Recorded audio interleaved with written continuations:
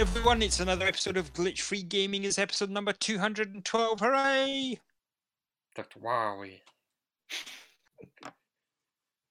Already, we've not even started the show and you've decided to bomb it already. Dr. Wowie. Well, folks, joining me today is Dr. Wowie. Dr. Wowie. So, Kieran, before we just go to complete pandemonium, do you want to explain to everyone what you're doing?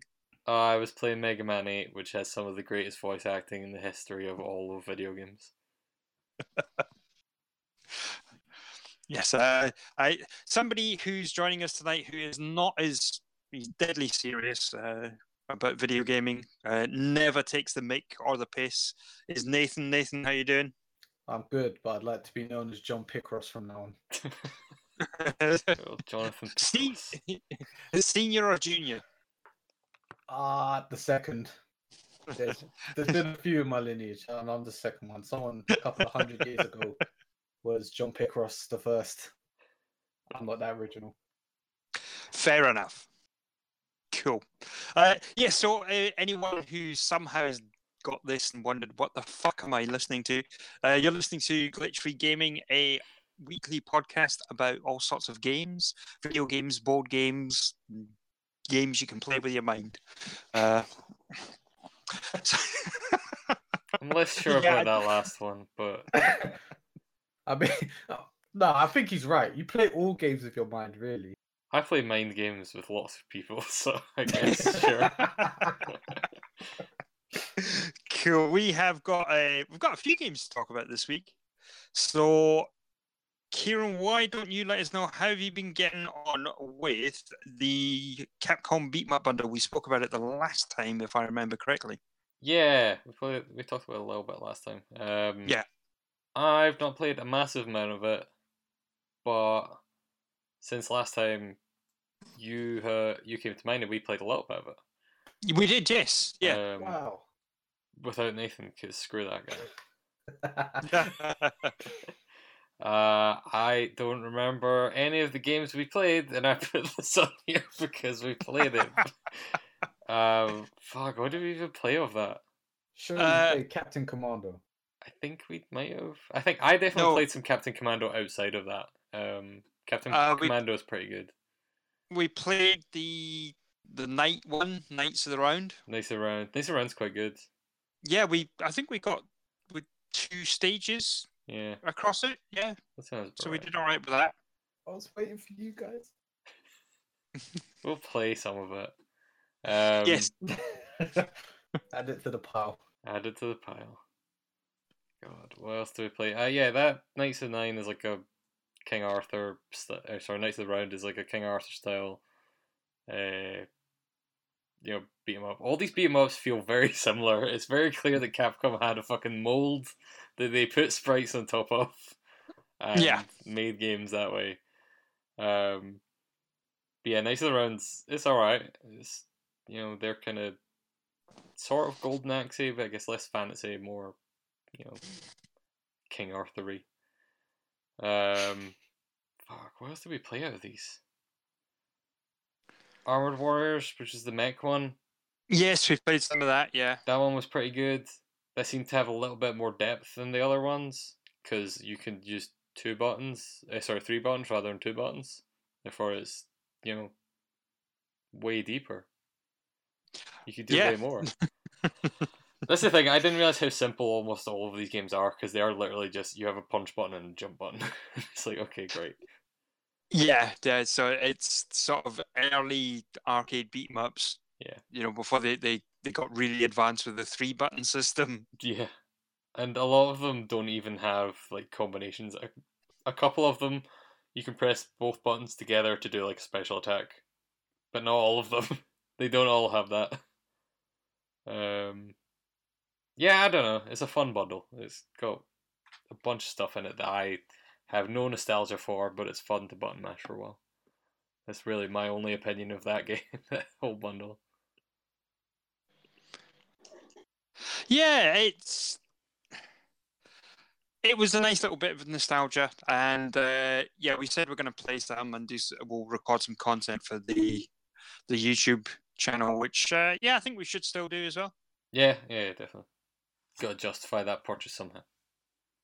Yes, but I haven't played much more of it at all, if I'm honest. They're not the kind of games you really want to play single player. Yeah, and I've been busy with other things as well. Yeah, exactly. Like perhaps Octopath Traveler. Yes, yeah, I got back into it again. Did you ever fall off it? I You never stopped. I was busy with Spider-Man, so I wasn't putting much time into it at all. So I played through Spider-Man and then got back to Octopath Traveler. So one of the times that we're talking about it, I mentioned the second job system. Yes.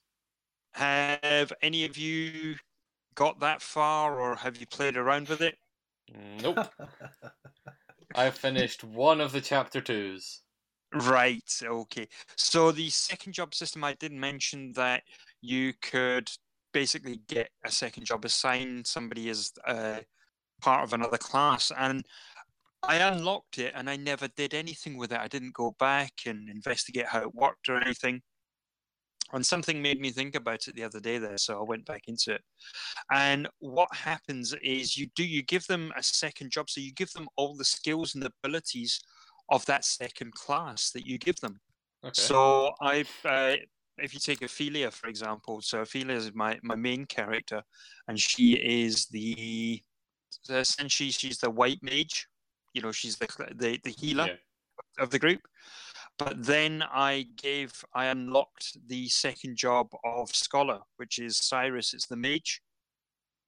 And I gave her that second job. She now, during combat and everything else, she can do all of the skills of both of those classes not at the same time, but you can choose one of them.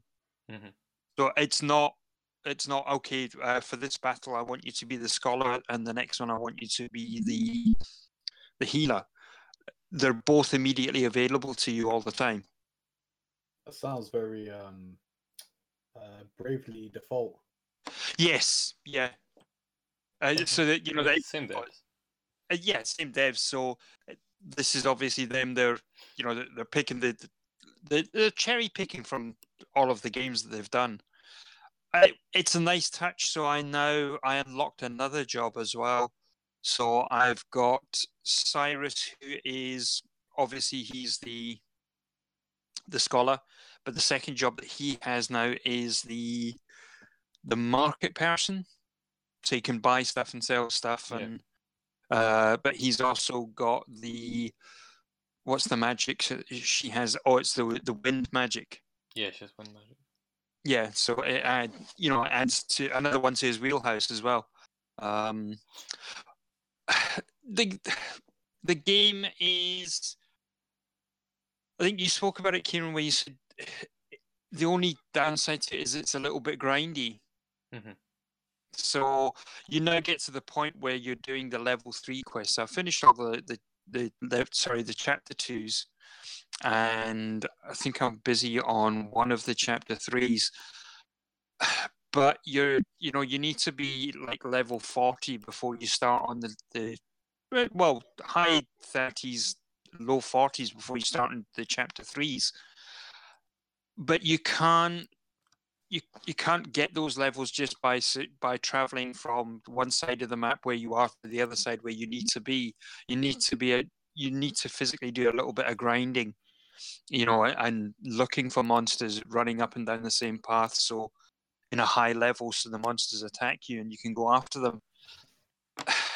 And yeah, it would be, I suppose if they didn't do that, you'd probably end up with a game that would be over quite quickly. Yeah, I think for me, I found you definitely need to grind, or I've had to grind so far going through chapter 2s just because there's, you have your party of 4 and no one outside of that party levels up, which is pretty traditional for that stuff. Yeah. But it also just means that you have a bunch of characters that are not leveling with your main party, but if you want to go through all of the, chapter 1, chapter 2, chapter 3s of everything, you're going to have to pull them out at some point. Uh-huh. And so you're going about doing a bunch of like level 27 content, but these people are still level 8 from when you used them for the chapter 1. So you have to grind to level them up a bit to make them actually be able to, survive in a fight. Yeah. I was gonna ask about that because obviously I'm just coming to the end of everybody's chapter ones. I was hoping that I didn't pick up on the fact that they don't level up outside of the immediate party. So I was gonna ask if it's possible to just like potentially level everyone up equally by kind of traveling to each one's chapter 2, but that sounds kind of irritating, to be honest. See if they. It kind of worked out though, because once you get to the point where you've got 3 of them that are leveled up to a certain point, then you're normally just switching out the 4th one and traveling along. And when you're in the stronger areas, so for example, I took the merchant. I forget her name, but she was level 16. But I was in an area where the danger level was 35, so it didn't take me that long to get her up to sort of level 25, 25, 30. Yeah, they do level quite quickly because you do get quite a lot more experience when they're under leveled. Yeah. So yeah. Yeah, so you catch up to a certain level quite quickly, just through regular traveling.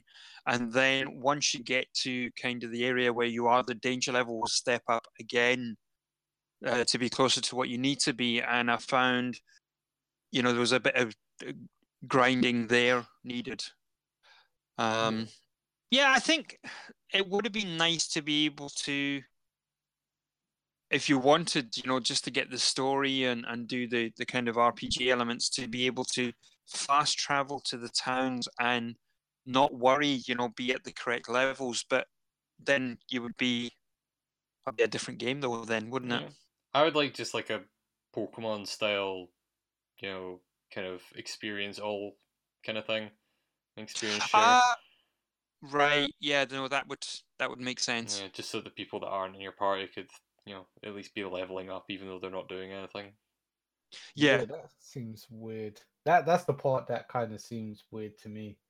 It also seems very kind of out of character for the devs because, like I said, it's the Bravely Default people, and Bravely Default kind of sorted that issue. But Bravely Default allowed you to kind of scupper yourself in that way as well. Well, yeah, true, because you could just turn off random encounters and then not get any levels. You just get to a boss and it's like 15 levels of like above you. You're like, well, shit. That's just I can understand why they did it as you said, to kind of pad some of the length out. But yeah, it's just a bit okay. I'll bear that in mind. But yeah, I do need to pick that game up again, man. I literally got to, I think I got all but one character, so I haven't kind of reached the point you guys are talking about. But yeah, you've not really got to where it gets a bit grindy. That's fair. Yeah. Still, I think we will be talking. Well, I'll definitely be talking about the game when it comes to Game of the Year deliberations as well. Still enjoying it. Yeah, that's fair. I am still enjoying it as well. I just keep picking up every now and again and just playing like a couple levels, or not a couple levels, but like a couple of sections here and there. And I am really enjoying it. It's just I need to power through it. Yeah. But yeah, it's good fun. Excellent.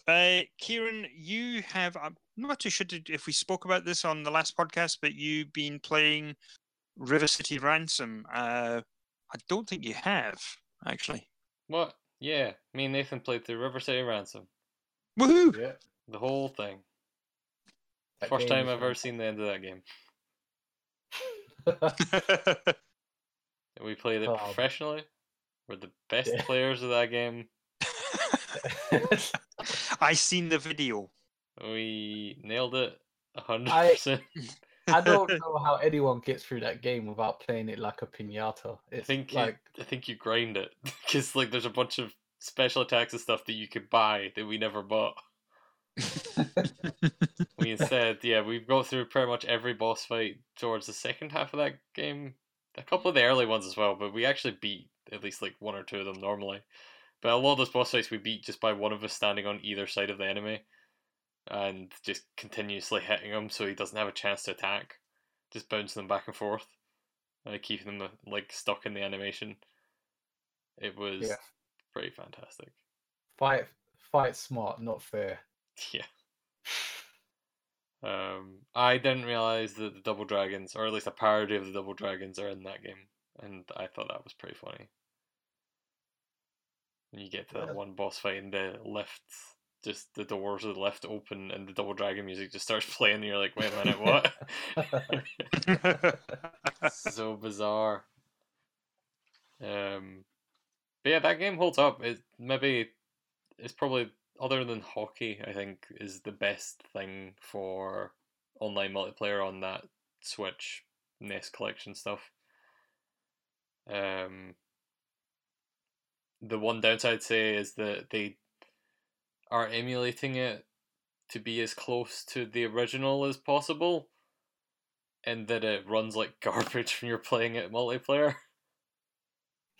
So it's definitely very framey, a lot of characters like just clipping out of existence until, there's too many sprites on screen. So, they had to, not render them all at all times. So sometimes you just be fighting the upper half of someone because they couldn't render his legs. And it's like, okay, I guess that's how this works. But I enjoyed it. That game's still good. The game still has a weird amount of depth to it as well. Like, there's leveling in that. You have a crap ton of stats. You, like I said, you can buy upgrades and food that gets your stats up, and like upgrade books that give you different special attacks and things like that, which we didn't really interact with too much because we were busy picking up sticks and standing on either side of every enemy and knocking them back and forth. But you can do that. The only real difficulty I had in that game, apart from the gameplay, was jumping. Also, there's that weird platforming bit inside that warehouse, which we forgot. So, also, that game is non-linear. So we got all the way to the end of it and realized we hadn't fought one of the bosses at the start, so we couldn't go into the last level. And it meant that we had to go through this warehouse section, which has this terrible platforming bit. It's not difficult in that you can't die during it. You're just like climbing on top of boxes and going around a thing. But the jump is so bad in that game because it's not a platformer that we spent most of our playtime in that warehouse trying to jump on these boxes.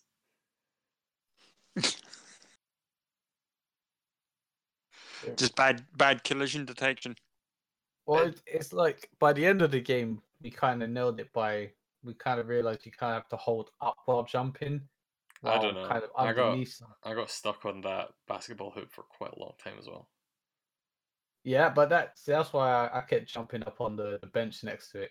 I was like, I'm not even interacting with this anymore. But yeah, it's kind of like, it's almost Castlevania-like in its collision detection. It's very, very wobbly, and it's just like you if you take a run and jump, you seem to like jump Mario high, but yeah, it's weird. That never seems to land on anything either. It's just really bizarre, but yeah, I enjoyed it. It's a good game. Yeah, it's pretty good. Let's see. I feel bad to be bouncing back to Mike again, but the only thing you've got listed here, Nathan, which I added for you, is one game that we've all been playing, so I'll probably just leave that to last. Yes. Picross. Yes. If you want to talk about Picross, you want to filibuster this podcast. Well, I'm glad you guys invited me. All right, Nathan. Mike's going to tell us about I've written Monster down Loves some You. of my notes on Picross S. I've got about 37 pages here. Oh no. Oh no. No, it's really weird. It's just a kind of I only played. Well, I hadn't really played Picross before this that much, and then I bought it at launch, and I played a few puzzles, and then I just dropped it, because something else came out, and I don't know why. One day I got home from work and I was really tired, and I was just like, I want to do something, but my brain can't do much. So I decided to pick up Picross, and it's just become this weird habit where now every day I kind of do a few puzzles of Picross, like to unwind. It's become like my glass of wine. It's a good game for that. It is. Except Puzzle 60 in Picross S is a piece of shit. That's a real specific. I don't know what one that is, but okay. It's like it's one of the only ones that it appears you have to solve it by contradiction, which was like, wow, this has really come out of nowhere. That really blew my gasket for a few days, and that's my piece on Picross S. It's good. It is good. But solving by contradiction sucks when you're trying to unwind. Yeah. That's it. Yeah, you get to a certain point where you can solve puzzles just willy-nilly, and then all of a sudden something will happen, and it's like a mental block I found, and that's it, you're fucked. You just put it down and come back to it a different day, I found. Yeah, it's just like as you said, most of the puzzles you can solve with common sense, but apparently it's this particular puzzle, and it seems to be the only one that's done it. It's like you get left with basically equal pieces on each side, so there's no way for you to actually solve it without putting in the pieces and kind of like just figuring out the last few puzzles, the last few pieces for that. But the thing is, I've got such a bad memory, so I put the pieces in. I forgot where I put them. So I spent ages picking at it, going, I'm sure it's this one I removed.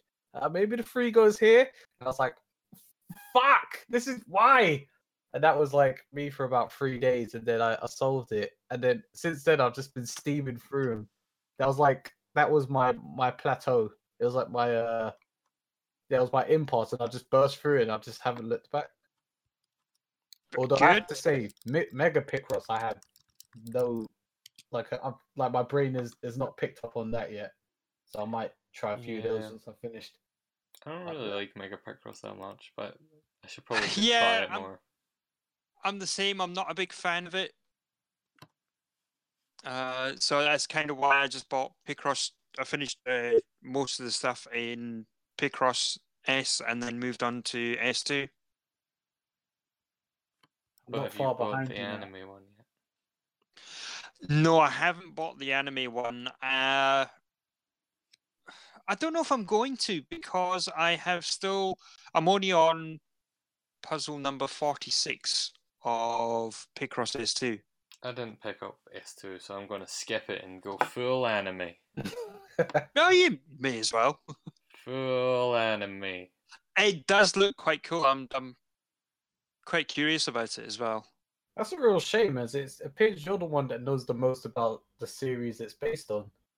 No, I don't. I did a quick Google of it and pasted the Wikipedia page within the group. So which means that you know more than the rest of us. That's not true. You told us the entire plot lines of characters. I was like, this guy really likes his Catgirl anime. I was like, wow.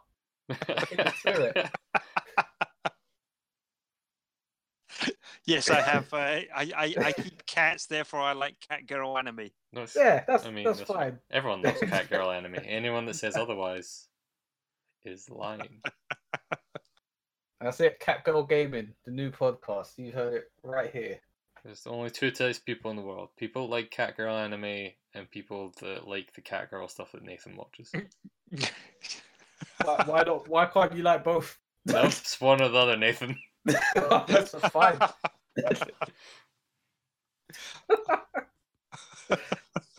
Oh, excellent. Should I tell you about some Monster Loves You? Yes, please do. While we're talking about anime. Yes. Monsters So, loving people is definitely a common theme in anime yeah. that Nathan Depends what watches. type you watch, yeah. So, have you guys played this or heard about it? I remember Paul talking about it a bunch, Yes. but I can't remember anything else about it. Yeah, Paul spoke about it a while ago, and it sounded quite good. And the thing that I forget about Paul is that Paul is quite specific in his gaming. You know, he will play Pokemon.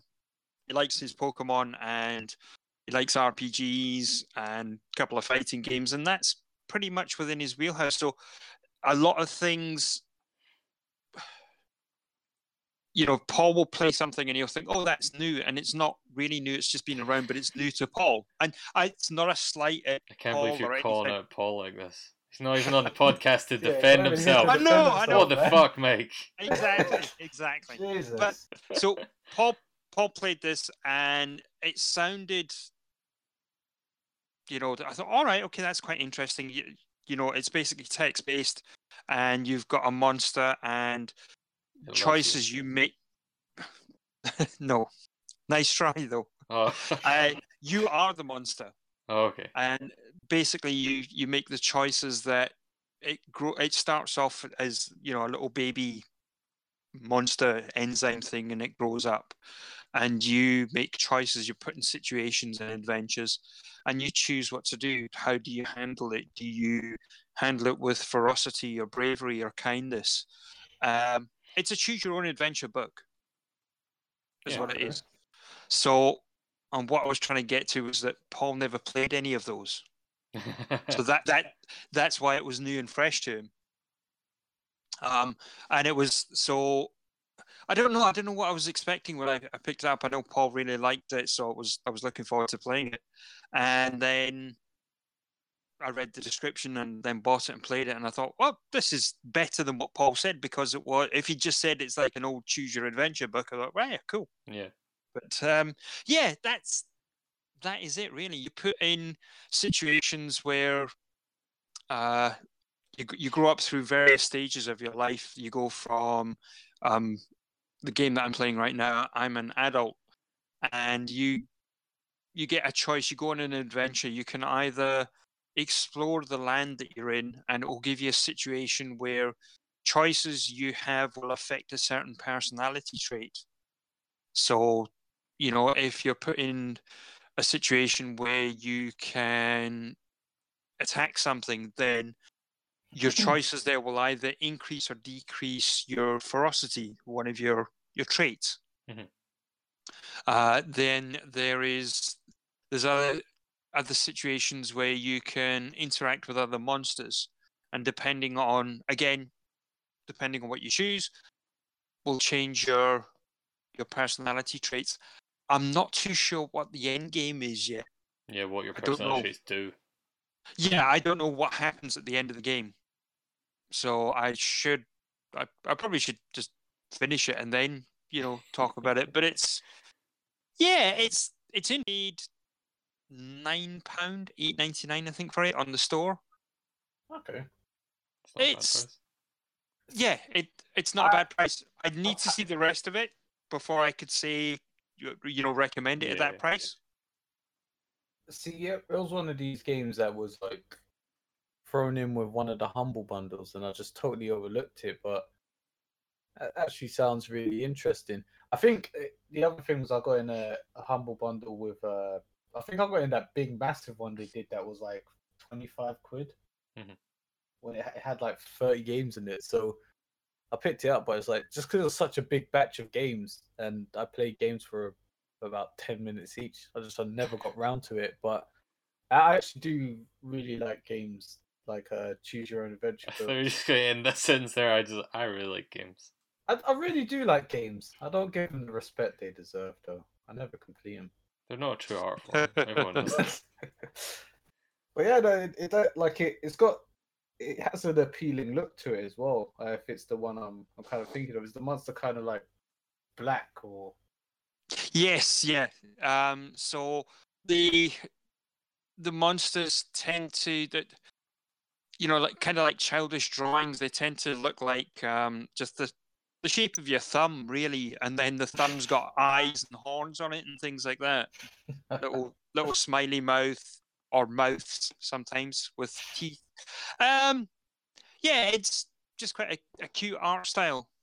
So the adventure that I've done right now is you bump into a character and she tells you that she's overslept, and there's something they do in the village that you're staying at the moment, which is kind of a rabbit hunt.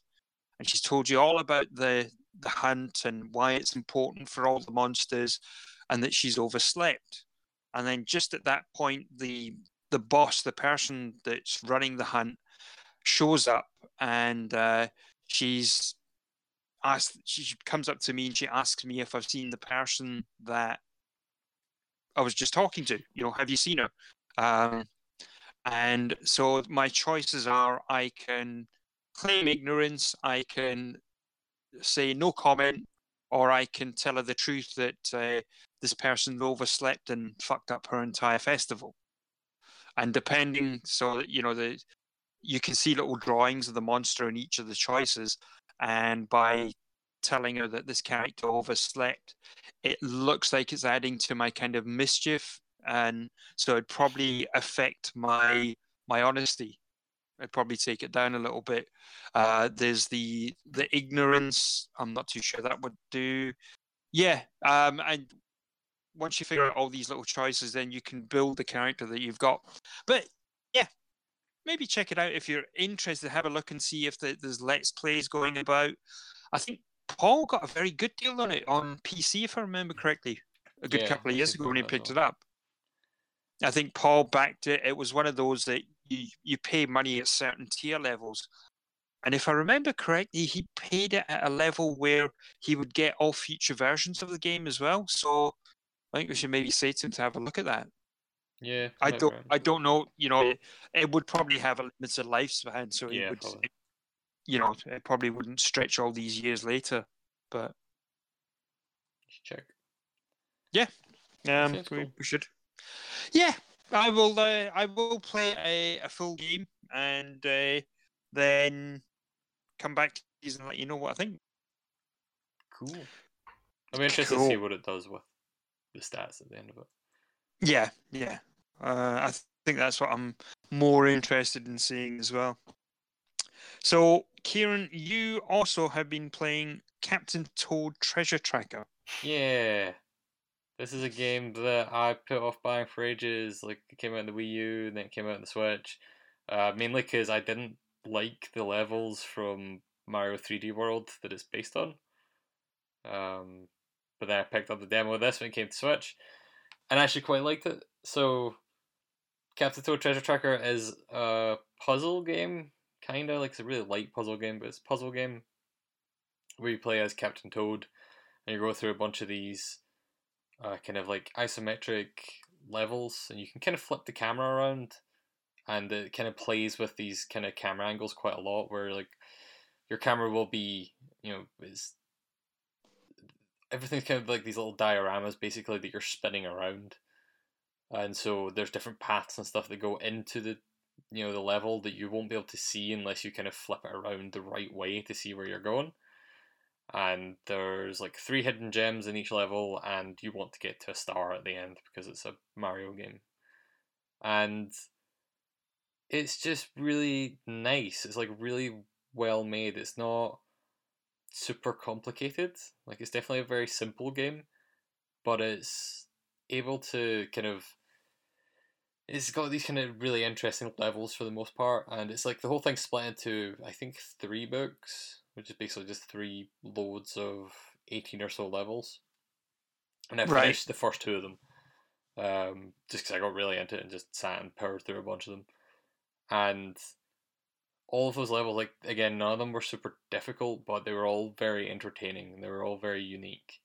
Like, it adds mechanics and stuff like that it uses for 1 or 2 puzzles and then lets go. Like, it doesn't stick with things for too long. It doesn't let things overstay their welcome. It's just like, hey, this is a mechanic you're going to use, and then you're not going to use it. That's it. Like, don't worry about it too much. But yeah, I really like it. I'm definitely going to finish it. It doesn't have much in the way of story because again, it's basically a Mario game, or the same team, the same world.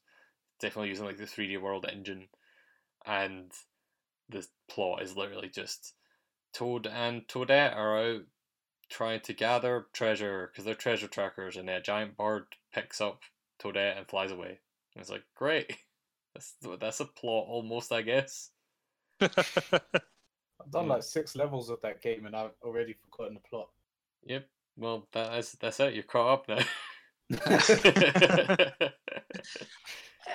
It's one of those. I haven't had much of a any draw to play it, check it out. So I bought it just like entirely on a whim. Like I didn't have a good reason for it. I was just like, I'm gonna buy a thing, and then bought it. It's got a nice visual style, and it's kind of like very relaxing. Like I don't imagine it gets intense. Like I think my favorite thing is when you have to just the little hide and seek with the pixel toad.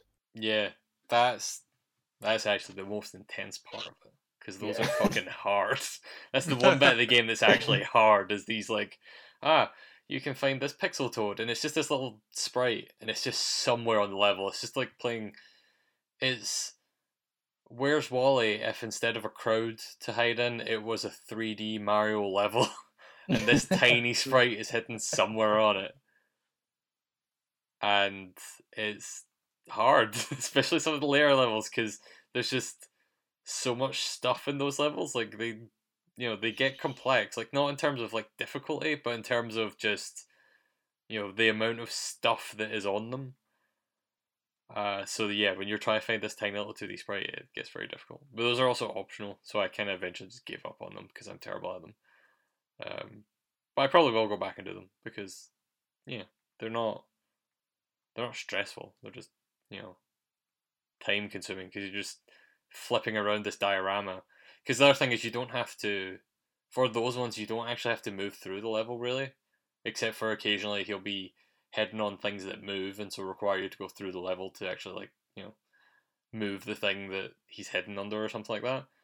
But for the first few at least, you can kind of just spin the level around and ignore Toad entirely and just try and find the sprite, which is pretty entertaining in its own right.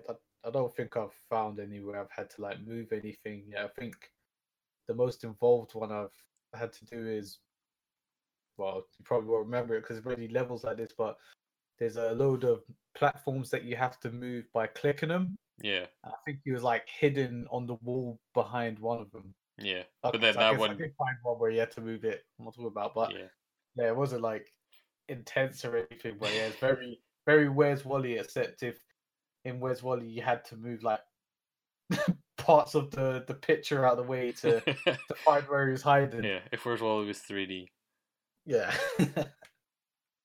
But yeah, I'm really enjoying it. It's not a super complicated game, but I've been like each of the levels has 3 gems to find as well as the star, and then also there's like always one kind of bonus objective which changes per level. So some of them are collect 75 coins while doing the level. Some of them are like kill every enemy or do this or do that. So they're all relatively simple, but they don't show up the first time you play it. So it's kind of a good kind of encouragement to replay the level. To like I've replayed I've not been focusing too much on the bonus objectives. If I get it, then fine. But if I don't really care too much. I'll probably go back to it. But I've been replaying levels over and over to get the gems every time.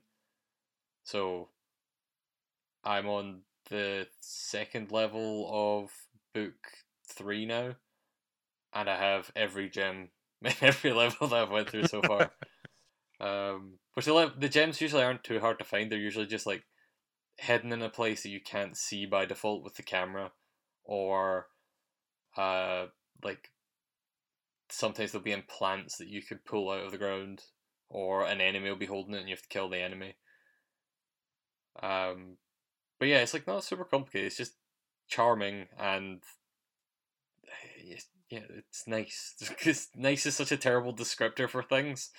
But I think if any game ever fit the descriptor of nice, it would be this one. Yeah, nice. Nice. It's literally the word that comes. Yeah. It's literally the word that comes to mind. It's like it's not difficult.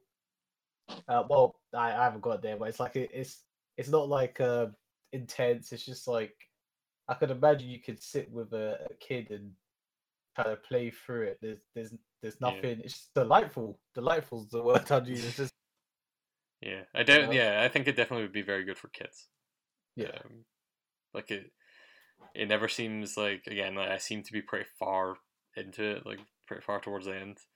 So it doesn't seem like it ever gets like super difficult in any way. So yeah, definitely one that'd be good for kids, but it's also just fun in general. So yeah. Fair enough. Should we talk about Forza now? Yes. It's all right. I was a transit van. You were a teenage transit van? Yeah, that's pretty much. I was a transit van. That's my almost my entire Forza experience. A teenage transit van. No, a Ford transit van, but I suppose it's maybe teeny compared to some of the cars in the game. That should be quite large.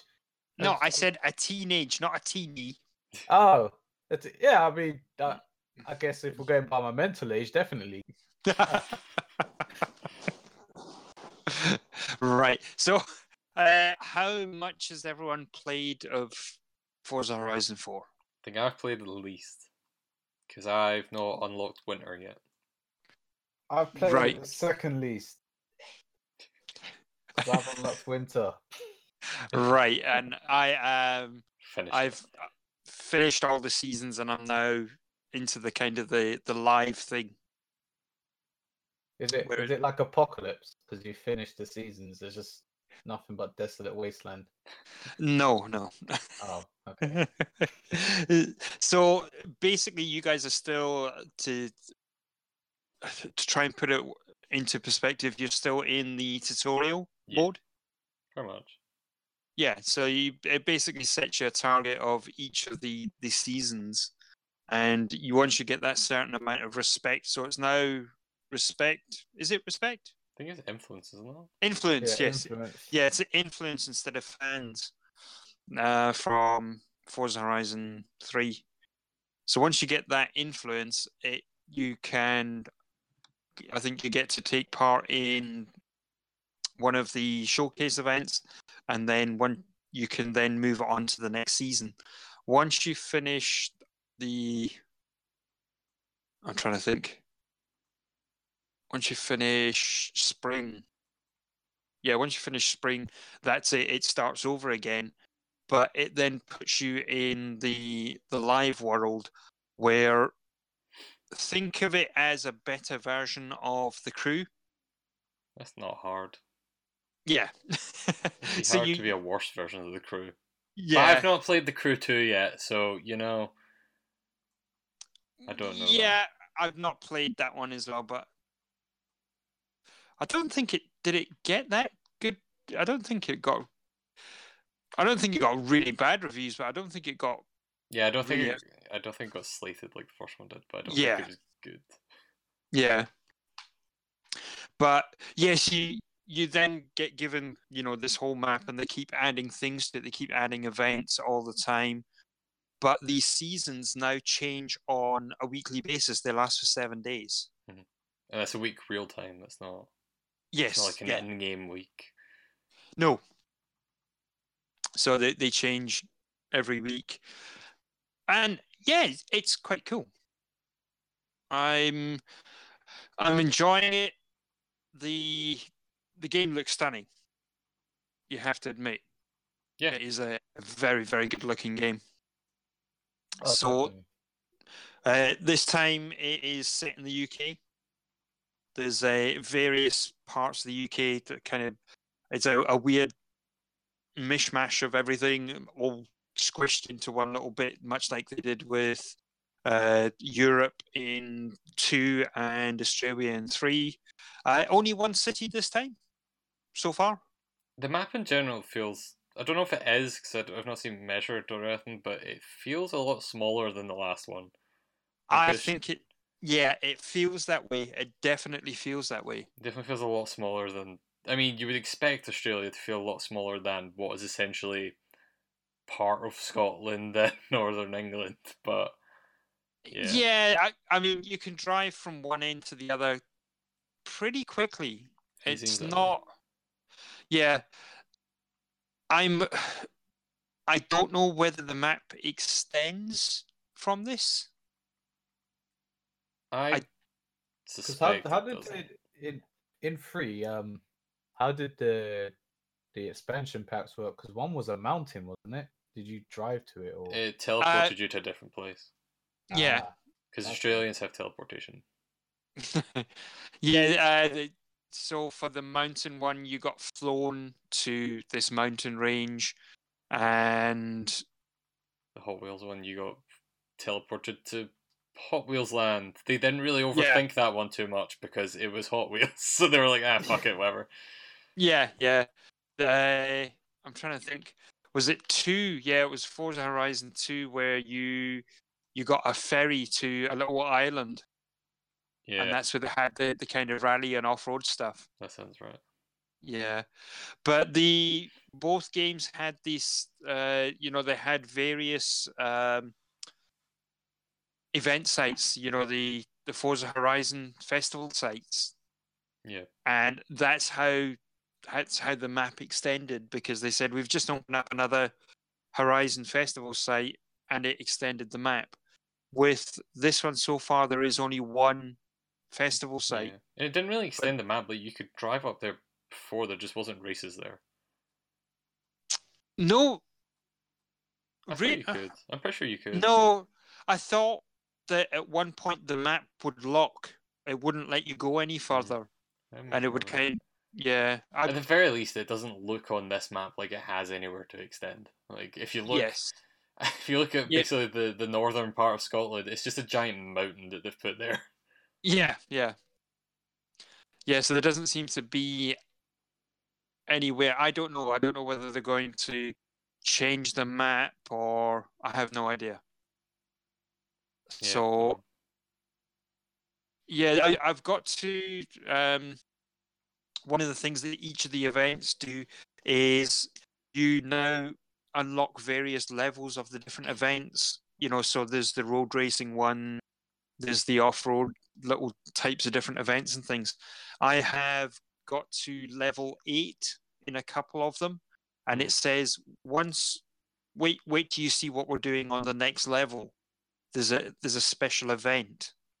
So I don't know whether once you do enough of those events, it's going to open up, because the map is looking pretty crowded at the moment. I think it's just a smaller map, because I think they're just focusing more on this kind of seasons thing that will change the map as you play. Yeah. Which, I don't know. I've not got far enough to really see the seasons in effect, but so far it's not. Like, I am liking the game a lot, but it feels at the moment to me basically like it's more Forza Horizon 3. Like, it doesn't feel like this massive shift, this massive sequel. It just feels like we made Forza Horizon 3 again on a smaller map, and it snows sometimes. No, I think you need to play more of it. Yeah. There's a couple of the showcase events that are really good. But the showcase events aren't even races. They're just spectacles. They're I mean, as probably the person who's played the least Forza here, I mean, I picked up Horizon 3, but only because I repurchased an Xbox about a year ago now. Right. I think this is the first Forza that I've been in, not the hype train, but kind of like when it was actually buzzing, and I've found it really fun. So I don't kind of have that fatigue that Kieran might have with it. And it's been fun to play. It's funny enough, it's the only game that has managed to actually scare me this year, and I've played Resident Evil 7 as well.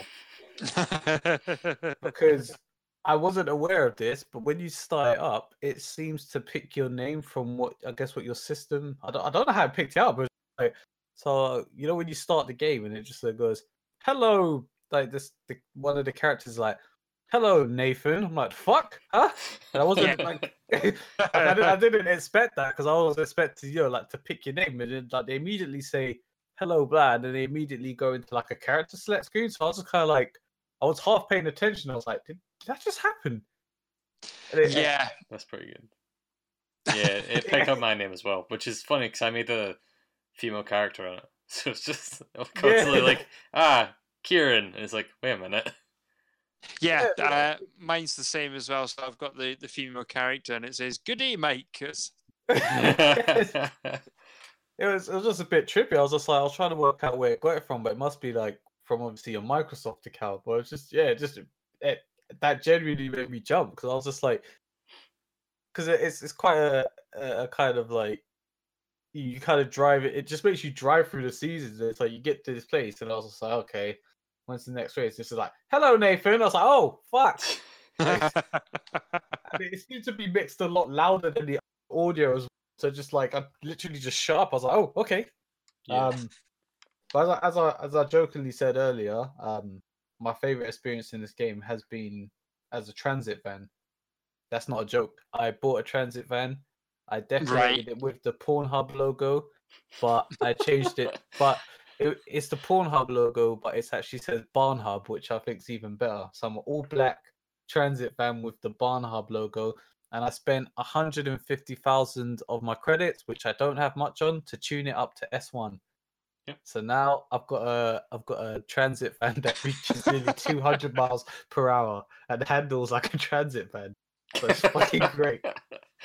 Yeah, I did the same thing with the Reliant Robin. I got it, bumped it up to S1, and then instantly drove it out and tumbled it because I couldn't turn any corners because it's a Reliant Robin and it only has 3 wheels. But also, my favorite part of all of the Forza games, and it's the same in this one, is definitely like the amount of crazy decals that people make for cars. Oh yeah. And I think just because it's such a fucking stupid car, the Reliant Robin has a lot of decals for it, even though the game's not been out that long.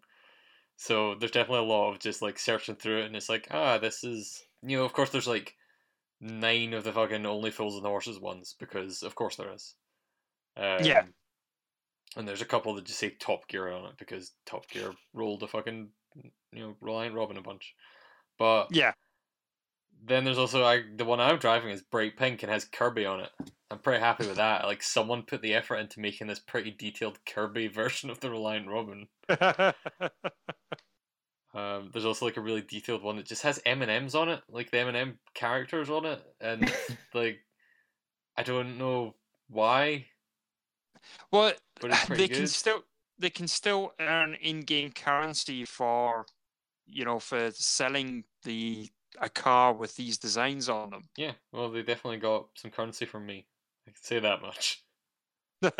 I was a bit disappointed because I tried to do a dirt race and I thought I'd be able to take my souped up transit van into it, but apparently it doesn't qualify as a rally car, and I'm not sure how to tell which races I can take my ultra transit van into. You could probably tune it. No, what you get can some rally do tuning for it. So in the tutorial mode, it wants you to pick different styles of cars to have, to at least experience them. Once it opens up, so once you've went through all the seasons and you get into the game proper, you can go to any event with any car and it will tailor that event to your car. So all your opponents will be the same style of car. So if you want to do transit vans. Yeah, whatever class it is, it's probably, I don't know. I think it's all. I don't know if it is all transit vans. I've not bought the transit vans. I don't know what class it's in. Well, it seems like you're not playing it properly. Yeah.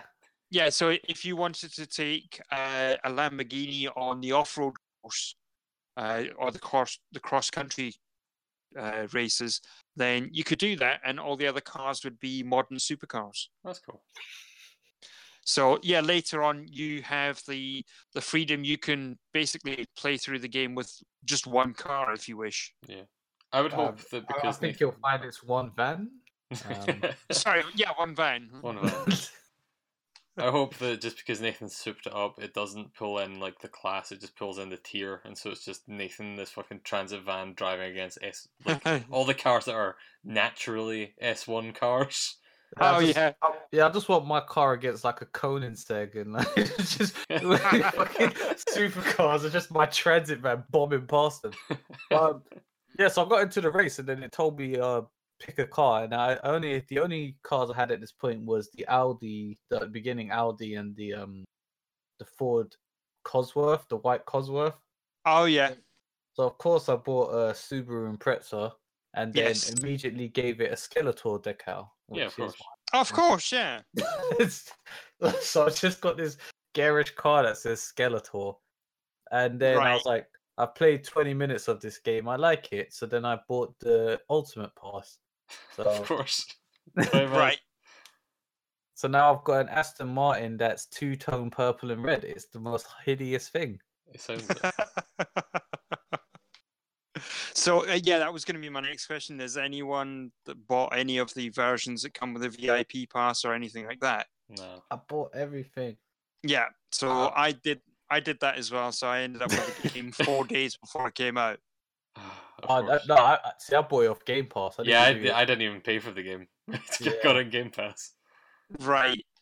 I've basically rented a game that I paid £40. Well, I didn't pay £40. I kind of I may feel a bit weird buying DLC for a game that I don't technically own. Yeah, so how does that work then? You own the DLC and it works. Yeah, because you technically own a license to the game.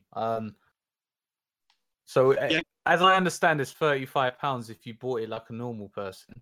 Whereas it's normally £40 without. So they actually give you a discount. So essentially, what they're doing, like what they do is they want you to buy the Ultimate Pass like I did, and they want you to continue to subscribe to Game Pass. Right. Okay. So if you at one point you unsubscribe to Game Pass, then you will own the Ultimate Pass to this game, but you won't be able to use it because you don't own the game. Yeah. Is that right? Same as if you like rented the game from Boomerang, but and then DLC bought all the and DLC. then returned it. Yeah. Right. Okay. So but I mean, if it gets to the point where like, I get to the point where like because as you know, I do stupid things to like bulk buy things. So I've bought like a year and a half of Game Pass already. I don't know if you guys are aware, but I do a lot of stupid things to buy things cheaply. No. So so basically, I bought a year and a half of Game Pass. So I've at least got the game for another 16 months. And I should have paid £40 for the Game Pass, but for the Ultimate Pass, but I bought it from Turkey, so it was 19 quid. And just a shout out to all the people who bought all the goddamn Turkish cards. You're monsters. Do you only buy digital games from countries that currently have dictators? Look, someone has to prop them up. Look, man, I if a country has sanctions, I thank them because their games are really cheap, man. If I could buy games from Argentina, I would, but Microsoft got really wise to that, so they do a bin check on cards now. Really? You can't buy gift cards to Argentina. I mean, we could turn this podcast into a sad story about how it's getting really hard to manipulate the economy to buy cheap games from where you want to get them. But I think Forza's slightly more interesting than that. Yeah, slightly. It is an interesting thing, though. But for anyone who wants to hear that, I'll be setting up my own podcast until Microsoft take me out. They will literally take you out. That's the thing.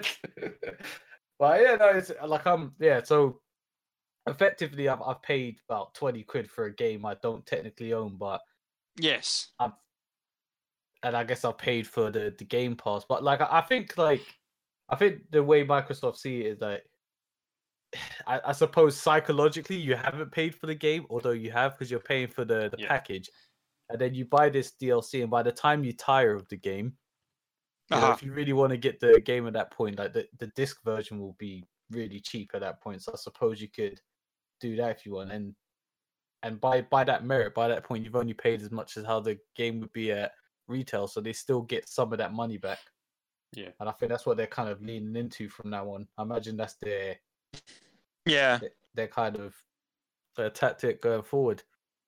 But yeah, like I'm really enjoying the game. Like as I said, obviously I'm probably the least fatigued on it, although you're probably the most passionate about it because this is my first full thoughts, and I'm liking it. I liked driving up to my workplace and seeing that it looks completely different. That was fun. But there is a building there, which is actually more than I expected because there are large. Yeah, I guess it's probably worth noting. Me and Nathan both live and work in Edinburgh, like so. Having the city there is kind of cool. And their rendition of Edinburgh is like weirdly accurate in a lot of places. In some places, yeah. Like it is weird. Like I go for walks most lunchtimes, and the whole route that I walk up is all there, pretty much. Like it's not completely accurate, but it's really close. So like all of Princess Street is pretty much dead on. They changed Princess Street Gardens to like expand it out a bit. Like they basically cut out. There's a big church and like a bunch of other stuff down towards like the kind of the end of Princess Street that they've just made into more gardens. Like they took out a graveyard and replaced it with more gardens, which is a pretty fair decision, I suppose. And there's also just like a bunch of roads that don't connect up the way that they connect up there, like, which is kind of only confusing if you've wandered around Edinburgh enough that you're like, this should go here. Fuck, why am I here now? This doesn't make sense. But things like Princess Street's pretty dead on. The Grass Market is weirdly accurate. Like I didn't expect them really to put the Grass Market in at all. Right. But Grass Market's there, which is why me and Nathan's work is there, because we're kind of on the corner between like Grass Market and other places, and that's not quite where that building actually is in the game. Yeah, because they changed it a bit. They changed how Grass Market connects to Princess Street, because there's usually like, there's like 2 or 3 blocks of buildings there in real life, and instead it's just a corner. So it just goes to Princess Street. It's like, you're there now. Enjoy. What I also like about that is that to not give anything away, like a blood types at this point, but the building we work in is ugly as sin, and they've made it look so much better. I feel like Edinburgh City Council contacted them and it's like, look, you can't put this building in your game. You can't represent. They've like replaced it with a really nice kind of like gothic looking music store. Apparently that's where we work. Yeah, that'd be much nicer. But they've actually taken I think they've actually done. They've compressed the music store that's like kind of 2 streets down. Yeah, and it's like, this looks much better. And I was like, I agree with you. This looks much better. So, the developers Playground, they are British, and some of the guys are Scottish as well, aren't they? I think so. Yeah, I'm not too sure where they're based though, but I remember seeing one of the kind of hype videos for it, and the guys talking about it had intimate knowledge of Edinburgh. I think they'd been there. Some of the guys on the team are Scottish, so and I think they have spent a lot of time with all the other places in the maps as well. Yeah, but it's a very good looking game. Yeah, it's really good looking, and again, like that version of Edinburgh is eerily accurate. There's stuff in there that you wouldn't really kind of expect to be there. But then also they obviously go out of their way to put landmarks in, because that makes sense. That makes it more recognizable. So Princess Street in general, the train station's there. Although like Haymarket is entirely gone, that kind of thing. Is Haymarket gone? I'm pretty sure Haymarket's not in it. It doesn't go down that far. I'm pretty sure it just ends and you're just in countryside. Does it have Waverley? I think it does. Yeah, it has Waverley. Yes. Yeah, Waverley's there. Yeah, because I tried to get into the station and reenact. Yeah, all of that section, you can see the ramp that they somehow managed to land a jet in Avengers because Yes. Yeah. camera can make that look bigger than it is. You can drive up all those roads. But the thing that like struck out for me is like they've got all these landmarks in there. There's like the train station. There's Scott Monument. There's the National Gallery, and there's all that stuff. But they have the corner that like Greyfriars Bobby would be on, and it's not there. And it's like you put this corner here. There's not really any good reason for this corner to be in the game in general. Like it's not. It's not really iconic except for the bit where Greyfriars Bobby is there and it connects down into Grassmarket. And it's just weird that they like went through the detail of making this really like realistic version of this part of the city and are just like, let's leave this landmark out. This landmark's gone too far. We can't do that. Yeah. But in general it's quite cool to drive around it because it is. Yeah, it must be how, people who live in New York felt playing like The Division. Yeah. I wonder how accurate Forza 2 and Forza 3 were as well. Yeah, I wonder because I feel like they didn't go out of their way for those ones to talk about accuracy, whereas this one they specifically were like, look, it's Edinburgh. Yeah.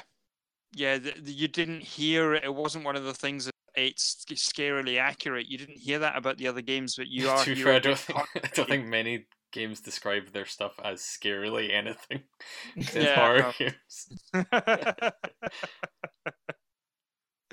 But yeah, I'm really enjoying it. Yeah, I'm liking it a lot. I will be playing a hell of a lot more of it. Yeah, same. I uninstalled Forza Horizon 3. This is my Forza game now. And you know what? You know what? It hasn't reset my graphic settings on PC when I rebooted my PC, which means it's instantly better than Horizon 3. Because Horizon 3 on PC was broken mess that did that all the time. Right. Although, I tried testing it with its graphic settings and it went a bit ski-whiff for me, but it actually runs pretty well. I never had a chance to run 3, but it's a nice game. I actually think it runs a bit better than 3 did on PC. 3, I kind of ran everything on medium settings to get about 60 frames per second at 1080p on my PC. This one, most of the things are set to high. There's a couple of things that are set to medium, but it's mainly because I set the anti-aliasing higher because if you have the anti-aliasing below 2 times, it shimmers a lot. Like there's a lot of aliasing in it, so I bumped up another one and turned other things down to, have it look smoother, even if it's not as detailed. I think that's definitely a trade that I'm willing to make with games. Is make everything look crisp. Doesn't necessarily need to be detailed, but don't make it all shimmery. Right. Do you know if it runs locked 60 or 30 on PC? Because when I did the benchmark, it locked me to 60, but I don't know if that. You can change it in the options. It defaults to 60, but you can set it to unlocked or you can set it to locked 30. Yeah, I was just wondering because obviously I reset my PC and I haven't set up like Revitude or anything yet, so I don't know if it was just like, I guess you'll want it at 60. Here we go. And but I mean, yeah, it runs really well. And I'm looking forward to playing a bit more. I have to get some races on review as well. Yeah. Yes. Yeah. The whole team stuff is a lot of fun. I've been doing some of the events and things. Because I've unlocked and I'm kind of in the persistent world now. So yeah, I think you guys will enjoy it a lot more in terms of the games and things when you get to that point as well. You'll see what it has got to offer. Yeah, I think the issue that I've been pissing around with my friends, but they're a bit further on. Like they were in winter and I was in autumn, and then they could join my convoy, but I couldn't do the same. Yes, And they had missions that they're like, "Here, it's here in the world," and I'm like, "What? Where is it? What are you talking There's about?" nothing there. Just yeah, the empty wastelands of England. And then it was weird because they went into a race, but then I couldn't do any missions because although they were in a separate session, it was like you can't do this mission while in a convoy. I was like, but I'm by myself, and like the game lets you have convoys across sessions, which That's is a bit bizarre. bizarre. It doesn't feel like that's how that's meant to work. Yeah, I'm not sure if it's like they were like just sliding around in Robin Reliance in winter, and I was just like in my transit van up by Glenfean Viaduct, and I was just like, I drove all the way up here for a mission that doesn't exist in my game. Somebody hired a man in a van, and I couldn't find them. Yeah. And also, I'm annoyed because I didn't know that you had to smash the fast travel boards. Oh, yeah, right, okay. Yeah, so I was just like, I got all the way out there, and I was like, oh, how the fuck do I get back now? Because it's like, you can pay money for fast travel. Yeah. I was able to go back, but I had to go back to the Horizon site. I think that's the only place you don't have to pay to. Yeah, I think that's right. Yeah. I spent most of my money souping up my goddamn transit funds. I wasn't spending 10 grand to fast travel anywhere. Yeah. So, has anyone bought any of the buildings? No, just the one the tutorial makes you do. Oh, okay.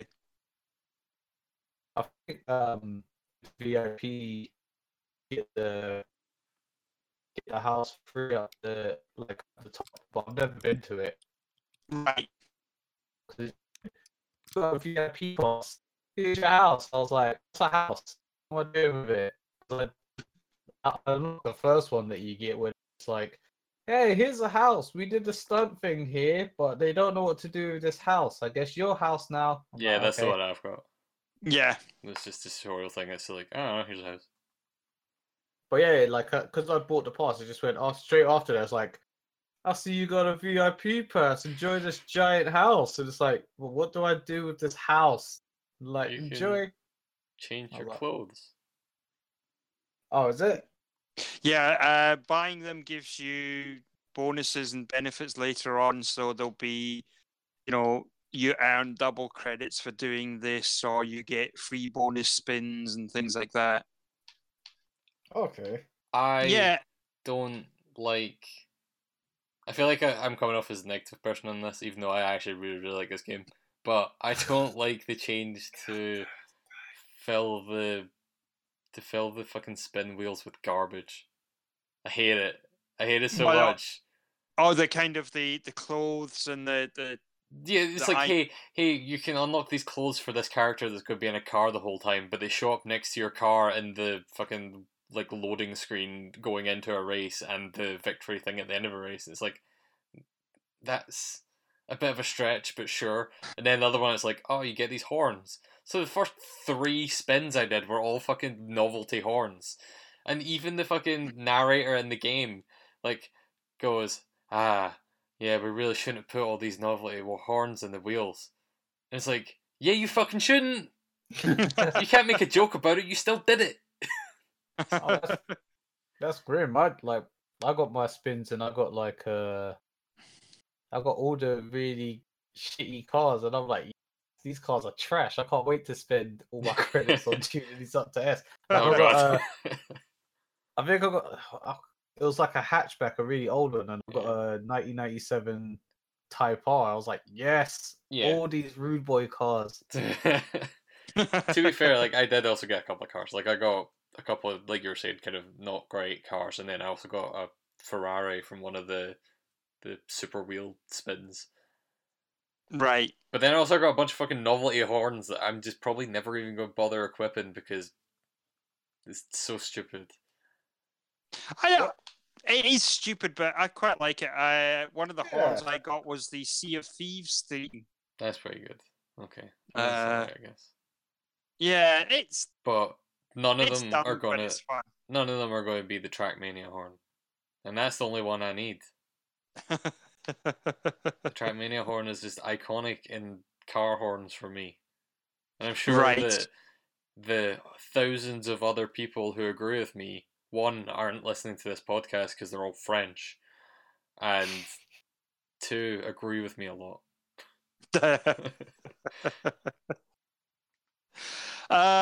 Yeah, the kind of when I seen it and they had this, this avatar and you can equip it with poses. It's essentially they've went, shit, let's take the whole Fortnite thing, Yeah. And we'll duplicate that somehow. And yeah, it's like, right, okay.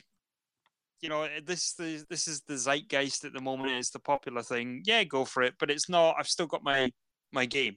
Yeah. So. And to be fair, they seem to give you enough credits going through that you could just buy whatever cars you want anyway.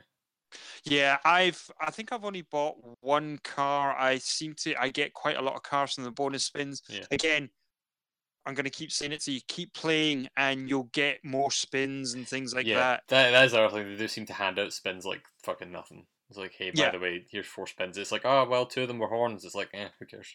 One of them was a car. Yeah. I just think it's dumb. It should be giving me experience like it did in the last game. Or more money.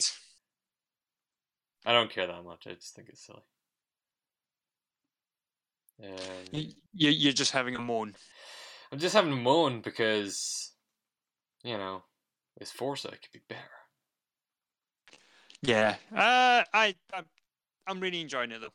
Yeah, same. Yeah. It's a really good game. And I'm looking forward to jumping into some of the multiplayer stuff.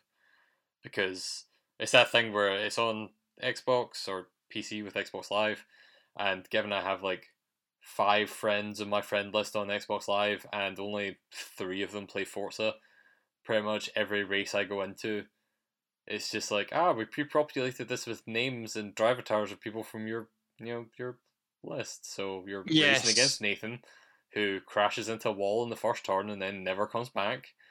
And you're racing against Mike, who's right at the start for the most part.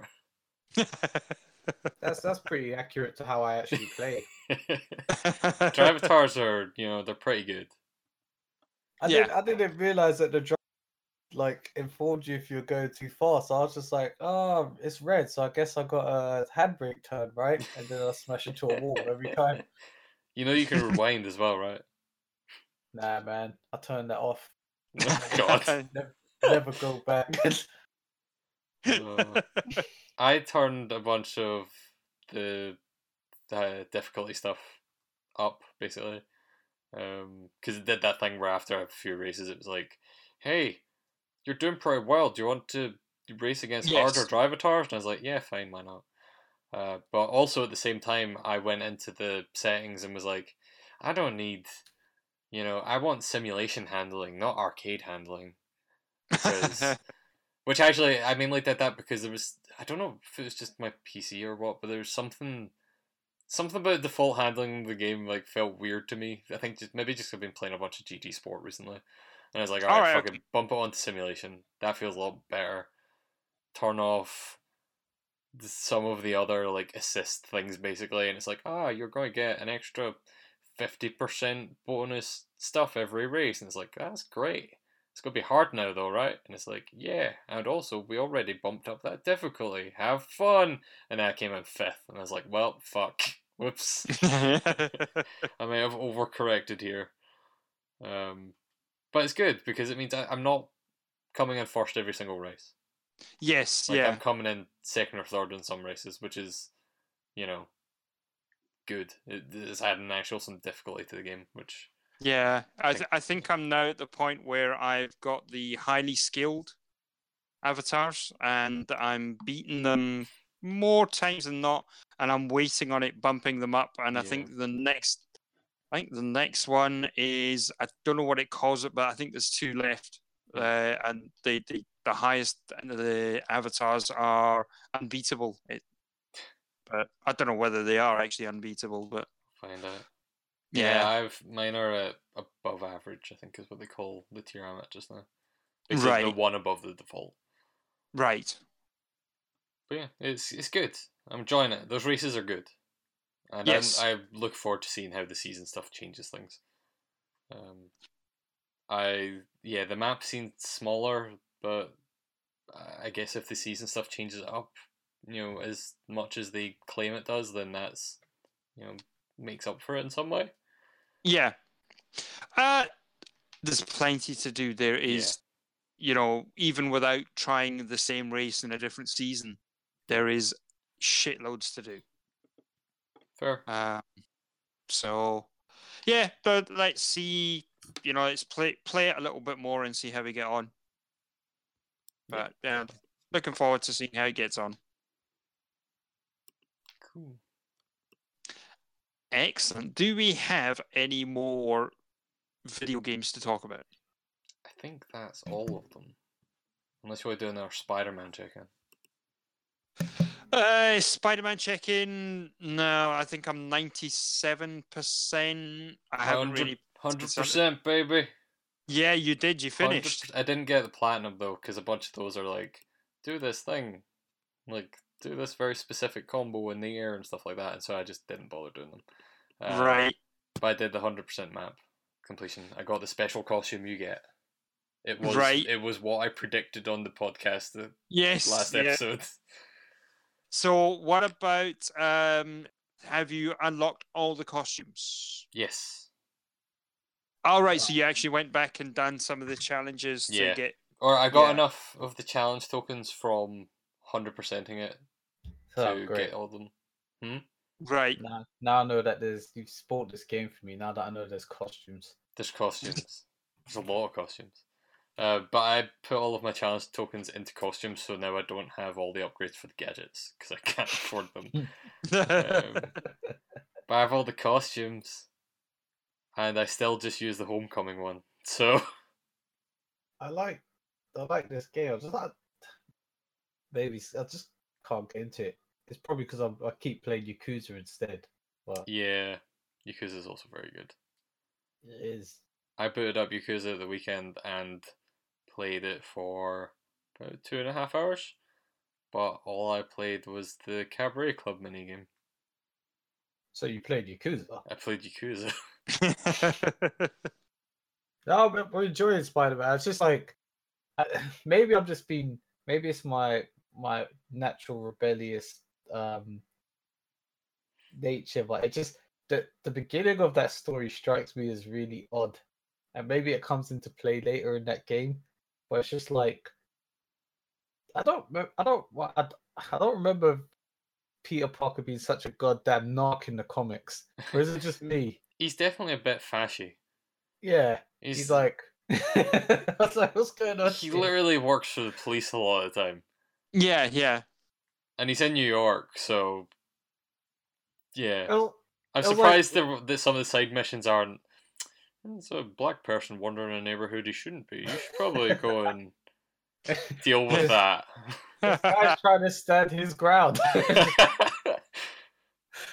It's because it's like you guys are like 97 and 100% respectively. I'm like probably 5%. I've done up to the part where you kind of Otto Octavius is kind of like, Peter Parker, you helped Spider-Man with his suits. And then I did like the first construction yard. So I'm like nowhere in that game. Yeah, that's right. It's like I was doing some of the crimes. It's just like, man, drug dealing. That's the crime I hate the most. And I'm like, all right. It's like, really? That's the crime you hate the most? Yeah, he's like drug dealing. I can't think of any crime I think's any worse. I was like, Peter Narkin, mate. It's just like, what's going on? So it's like, and like the whole beginning of that game is like, yeah, let's put up these surveillance towers, okay? And I'm just like, the fuck? What?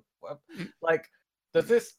I'm trying not to spoil it for myself, but does that kind of play into the story? No, not at all. Oh man, that is such a weird sideline. It's just like the thing that does like play into the story with it is that J. Jonah Jameson has his podcast, like his Alex Jones style podcast. Yeah, and he's most of the time going off on crazy conspiracy theories. But then a few times he's like saying things that's like, and Spider-Man's helping the police put up these surveillance towers. Pretty fucked up that they're spying on us like that. And it's like, yeah, you're actually right on that one. Yeah. Actually, you're not wrong. yeah. And then he'll go off on some tangent and be like, I think Spider-Man's like doing all this crazy shit, and he's bringing the crime. And it's like, no, not that bit. It's like, because I know he's your friendly neighborhood Spider-Man, and I know he's kind of like, he's cop friendly, and Spider-Man's kind of like an idealized version of Yes, New York. The cops in New York are good people in Spider-Man. Yeah, but it just seems really weird that, like, in this political climate, and like with all the things that are going on in America, the first message that game presents to you is surveillance is good. It's like they've tried to do the Dark Knight, but with none of the kind of like repercussions of it. Yeah, Where without like, Morgan Freeman there saying, "This is fucked what you're doing here, by the way, Batman. What the fuck are you doing?" It's just like, yeah, because the cops are like, it's like, yeah, this spy tower is kind of on the fritz.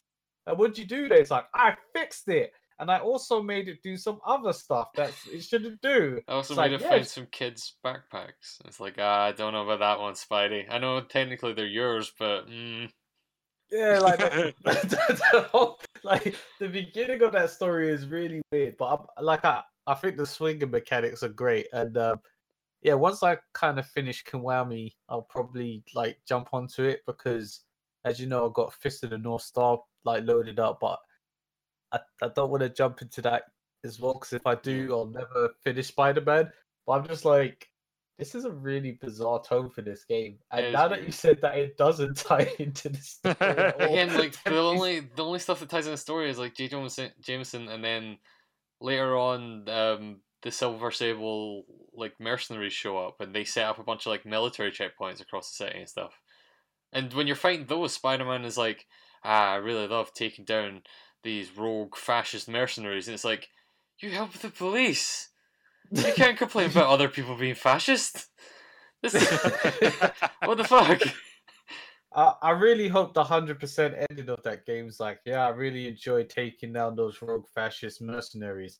Now there's only one rogue fascist left. And he just winks at the screen. I'm just like, yeah. I mean, like, I was about to say something. I was like, that sounds weird. I was like, I'm not against his character being a rogue fascist in this game. I'm just like, it just seems like it's at odds with what I remember of Spider-Man, or maybe I'm just remembering Spider-Man with like nostalgia, and I just go back and read his stories. Like, actually, no, Spider-Man's been pretty fascist since the beginning, and we just never saw it because he hides it under this friendly veneer. But it's like, yeah, it's such a weird, like it's such a weird beginning to that game. But it's like, I am looking forward to playing it a bit more, and I imagine like the fact that you're working for Octavius is that's going to go well, and nothing's going to happen with that not. For the rest of the game. So yeah, it's pretty good, but it's just such a weird way to open the game. I was like, I'm not sure who I'm supposed to be rooting for here, because I have heard a couple of J. Jonah Jameson. It's like, I'm like, I don't think it. I'm like, he's this kind of Alex Jones figure, and I'm just like, he seems a lot less harmful than Spider-Man right now. He definitely gets crazier at points. Like, and he does I appreciate that they do the kind of the Alex Jones thing of he'll get callers in that he thinks are backing up his point, and then they'll be like, oh yeah, and then Spider-Man came and saved us, and then he hangs up on them. Yeah. It's a nice little touch. Yeah. Yeah, that game's really good. Yeah. I really like it. Should we talk about board games? Because we have a couple of board games to talk about. We do, yeah. So, cool. It was weird. So we had a board game day, and we had this plan of playing all sorts of board games, and we played one. Yeah, we were going to play Letters from Whitechapel. Well, I say all sorts. We were really going to play Letters from Whitechapel and this, and then we just played this. Yes. Yeah, we played Charterstone a few times. Yes, we did, yeah. So, on a side note, we were playing Charterstone, and you said, would we be able to consider this for our Game of the Year deliberations? And it came out last year, 2017, but it was available to buy in around about the 11th of December. 2017. So I would say it's within that kind of little grey area we always have. Yeah, that makes sense. That we could consider it for this year. It's where Final Fantasy 15 comes out, and then we forget that Final Fantasy 15 came out at the end of the year. Yeah. The next year. So, Charterstone is a legacy-style game from Jamie Stegmaier. So it's the guy that made Scythe. Yep, and Viticulture. Yep. And a bunch of other stuff. Yeah, he did the other worker placement game, and I always forget the name of it. Euphoria. Euphoria is very good. Yes. So this is a worker placement game as well. It starts off where you are cooperatively but competitively, if that makes any sense. You're building this village, and you go off. You have your own little section, a little charter to start, and off you go, and you build your village. Yeah. Yep. The game has this mechanism. It has a deck of cards, and it allows you to do things. So it gives you, when you start the game, you get a character, and like I said, your section of the board where you can do things. You can build a building, and you then take this building and physically place it, stick it on the board. Once you do that, it comes with other benefits as well. So building a building gives you access to other things that may be resources. It may be other special things that you can do as well. Every building comes with a crate. Once you then open the crate, it gives you more cards from this legacy deck. And sometimes it will give you a new element to the game, which comes with new rules and things that you can do. And I think, yeah, anything else missing from that, really? Yeah, it's kind of hard to go into much more detail about it without actually spoiling it, which is always kind of weird for a board game, but because it's, it is spoilable. There is, yes, you're unlocking new mechanics and stuff like that as you play it. The very base game is really simple. It is a worker placement game where everyone puts down their base buildings, and their base buildings are always, this produces coal, this produces iron, this produces clay, food, wood, whatever else. Everyone has one of those basically, and you can gather from any of them. You're not stuck to your specific area of the village. But as you progress, you'll be building more buildings, and you'll be getting mechanics that influence where you're putting buildings and what you're doing with them and stuff like that. And it was really cool. We played 3 games of it, I think, because the first one was so basic and simple that we were we just need to keep playing. Yes. Yeah. And by the end of that third game, it's such a different game. It's so bizarre. I really liked the mechanic it uses for carrying things over into each game, where you have a little tuck box that all of your starting pieces go into, and then you also get to carry over, depending on there are ways to unlock stuff, but basically default with you carry over certain amount of coins or certain amount of other resources, and that's all pretty cool. It's one of those games I really look forward to seeing how it changes as we play more of it, which we're planning on doing in a few weeks. Yes, yeah. So the campaign is played over 12 games, I think it is, yeah? I think so, yeah. Yeah. So yeah, we still have a good number of games left to get through. 9 games. Yeah, really looking forward to it as well. Yeah. So the other thing that is quite novel as well is that everything you do, obviously during the course of each of these 12 games that you play, has a point value, a point score to it. But there's certain things that you do, so certain achievements that you unlock and buildings that you place on the board also count towards points for a final campaign. So you amass points and you'll tally them all up at the end of the campaign. So if you've, unlocked bonus workers or anything like that, extra workers, you get bonus points for doing that during the whole campaign. And like I said, the buildings as well. The cool thing about it as well is that there are more buildings in the game that there are spaces on the board. Yeah. which then means you can build over buildings. Yeah, which is quite nice because it's permanent. Like if you build over a building, it does say, or at least it does at the moment. I don't know if it changes. It does say like you can't build over the ones that give you starting resources. You fucking maniacs. Yes. Like you can't get rid of the spot that gives you clay because you would break the game. That would make it impossible, and everyone would hate you.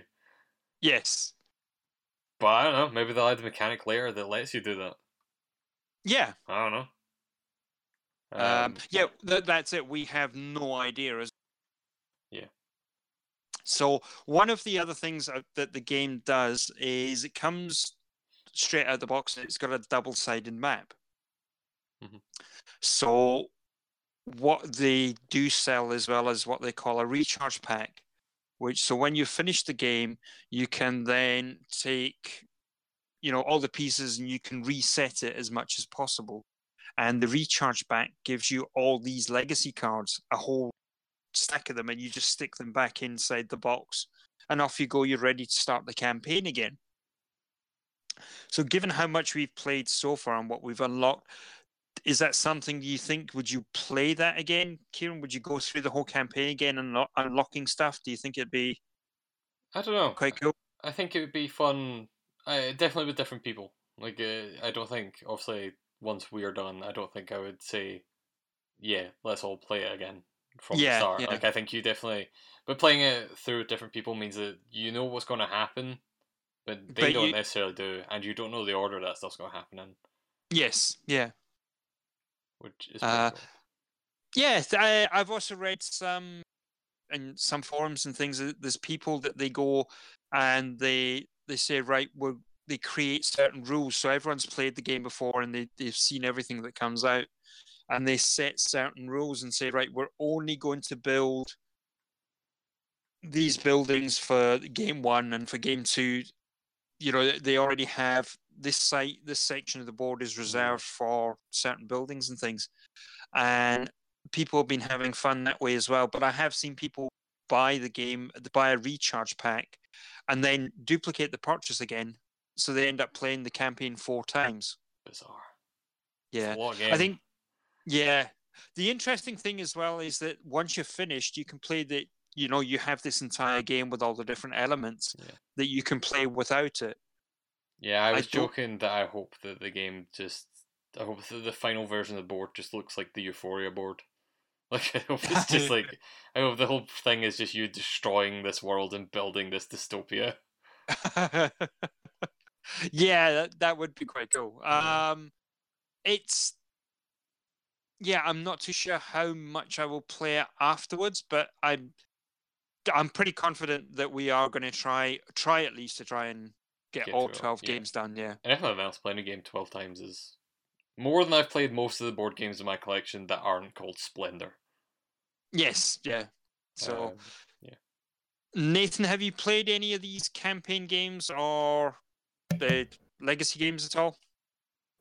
No, but looking to play Scythe soon, I believe. Yeah, we're going to start the Scythe campaign that they added in the right, expansion. Yes. Yeah, Rise of Fenris. And I've ordered a fuckload of expensive dumb ones off Kickstarter. And they're Kickstarter, so pretty much all of them come with campaigns because it's the hip, fun thing that everyone loves. So yes, yeah.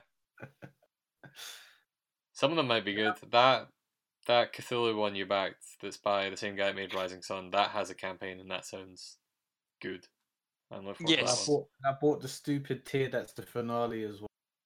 Yeah. Oh, with a big fuck off meeple that's bigger than a baby. Yep. That's pretty good. I look forward to you carrying that to board game meetups. Yes, yeah. Next time we meet up with Brewdog and you have this strapped to your back.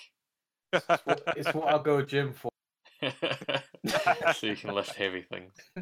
So what do you guys think is there's some of the legacy games that are coming out. It's already out, which is the Werewolf legacy game. Do you have any thoughts of that, or? I don't really care about Werewolf that much. Yeah, I have take away from it. Yeah, I don't like Werewolf, so and I don't hate Werewolf as much as you do. I just don't. Yeah. I don't really care about it either way. Wait, what is Right. Werewolf? It's like that. Remember we played Salem? Yeah. Yeah, it's basically that. Oh, you mean is it like the one that's the VR game? Yes. Yeah, that VR Yes. game is a VR version of the board game. That's it. Yes. Yeah. Oh, that game's great. So the reason I don't like it is that when you're playing it as a board game, somebody can get eliminated and they basically have to sit there for up to an hour while everyone else finishes the game. Ah, see, the VR version is nonsense because no one plays it properly, and you just spend your whole time barking like, "You're the werewolf, aren't you?" And then it just devolves into insanity. Yeah. So I didn't actually realize that was a game with rules, because it has a feature where if you're using the VR, you like basically lean over to the next person, you can whisper to them. So everyone just keeps whispering to each other, like, I think that guy over there is the werewolf. I actually really want to play that in VR. Yeah, it's absolutely fucking ridiculous because it's like, you get I didn't actually realize it was a board game because you get the worst of online gaming mixed with VR. So it's just no one takes it seriously. Everyone's just trying to ruin the game. It's just fucking great. I enjoyed that Salem game. I think was that Witch Bros. Yeah. Yeah, that game was good. I think Salem's very it's a lot like Werewolf, but I feel like they make enough little changes to make it faster. So when you get knocked out, you're not knocked out for that long. Yeah, and it's more of a game, rather than Werewolf. A lot of Salem is just playing cards for playing cards' sake. There's not right. Yeah, there's a lot of Salem that feels like they built it with rules in place, but actually you're just like, I don't know, fuck it. If I play this card, then I lose, so I'm going to play this one. Done. Right. Okay. None of the cards really matter except for the one that says you're a witch. See, again with that Salem game, I don't remember if the game was good or not, but because of the general way that I just play board games and I play it like it's an online game, so I aim to ruin your game, even at the expense of me winning. Or it's like if there's any chance for me to cause anarchy, I'll take it. Yeah. So these campaign games are gonna go fucking great, by the way. If you're playing with me, great. Yeah. But yeah, a werewolf campaign doesn't really seem super interesting to me. They're doing a House on the Hill one, which could be a bit better. I'm more intrigued about that one, and the fact that it is replayable and resettable. I'm curious about. So, but I don't know. I like the people through it. Yeah, I've liked other campaign games. Pandemic was good from what I played, but I've not finished it still. Right. There's also the one that I'm not too sure of it is Machikoro Legacy. Is that a thing? That is a thing, yes. I kind of want that. That sounds like it might not work. Yeah, and we've already had Charterstone, so yeah. I don't know. But yeah, definitely. Why has no one made the Letters from Whitechapel Legacy yet? I want that. I don't know how it'd work. I'm not a board game designer. Someone get on that. So what does legacy mean? It just means you do things that permanently changes the game afterwards. Yeah, so normally the first game was Risk Legacy, and the thing that Risk Legacy did was you got to pick a color, and your factions and all the models were different and things, and it said pick a power that you're going to use. And you picked a power and you took the sticker and you stuck it on your card. That was your power that you could do. There was 3 or 4 other powers that you could pick, and the game then instructs you to rip up that card and put it in the bin, because those powers will never be used again. So the one of the biggest elements of legacy games is where you will be destroying components and things like that. Yeah. Whereas the campaign games are generally the same thing, but you don't destroy the components. You just put it in a box somewhere and take it out again later. Yeah, and the scythe one we're doing is specifically split into modules that get introduced in each game, and then afterwards you can just use them as a game. As you see fit. You can add the flying squid module, and wow, spoiler for Scythe, Jesus. Yeah, exactly. Yeah, the flying robot squid. Probably a thing, isn't that? I hope not. But yeah, so with campaign games, you can add and remove things as is. Legacy games normally tend to leave the game in an altered state by the time you're finished with it. Yeah, you play it like 12 times and that's it. But the thing that I always kind of mentioned though is, think of the amount of times we've played the games we have played. So like, if you play a game 12 times, it's quite a lot of times for a game. It's more than most. Yeah. So when legacy style games first started coming out, people were like, "Oh, that's bullshit," because you're putting kind of a time limit or a play limit on the games. I'm only ever going to be able to play that game 15 times. Was for Risk Pandemic, Risk Legacy and Pandemic Legacy were 15 game shots, and the people that were complaining about this were people that had, hundreds of board games in their collection, and the most they ever played a game was 6 times. Yeah. So I definitely don't own any games that I've never played. Video games or board games. Well, Kieran agreed to play that Street Fighter game that I got 40 times, so... I did agree to that. 40 times. Yeah, so we're going to do a campaign on it. I don't know how. I don't think it comes with a campaign. Nathan's going to write one, though, and then we're going right. to... He's going to be like... But if I write a campaign for that, it'll be better than Street Fighter 5 story mode. I mean, that's not saying much. That one starts with you fighting a goat or something? You also have to make the art as bad as the Street Fighter 5 arcade one, though. The challenge accepted. You have to be like, oh man, this game came with all of these really good sculptured models, but I drew this 2D art in like MS Paint for the campaign to explain the story. It's gonna be the new HSD limited series like level of art quality. Sounds good. So it's definitely gonna be storyboards in MS Paint. This has to happen now.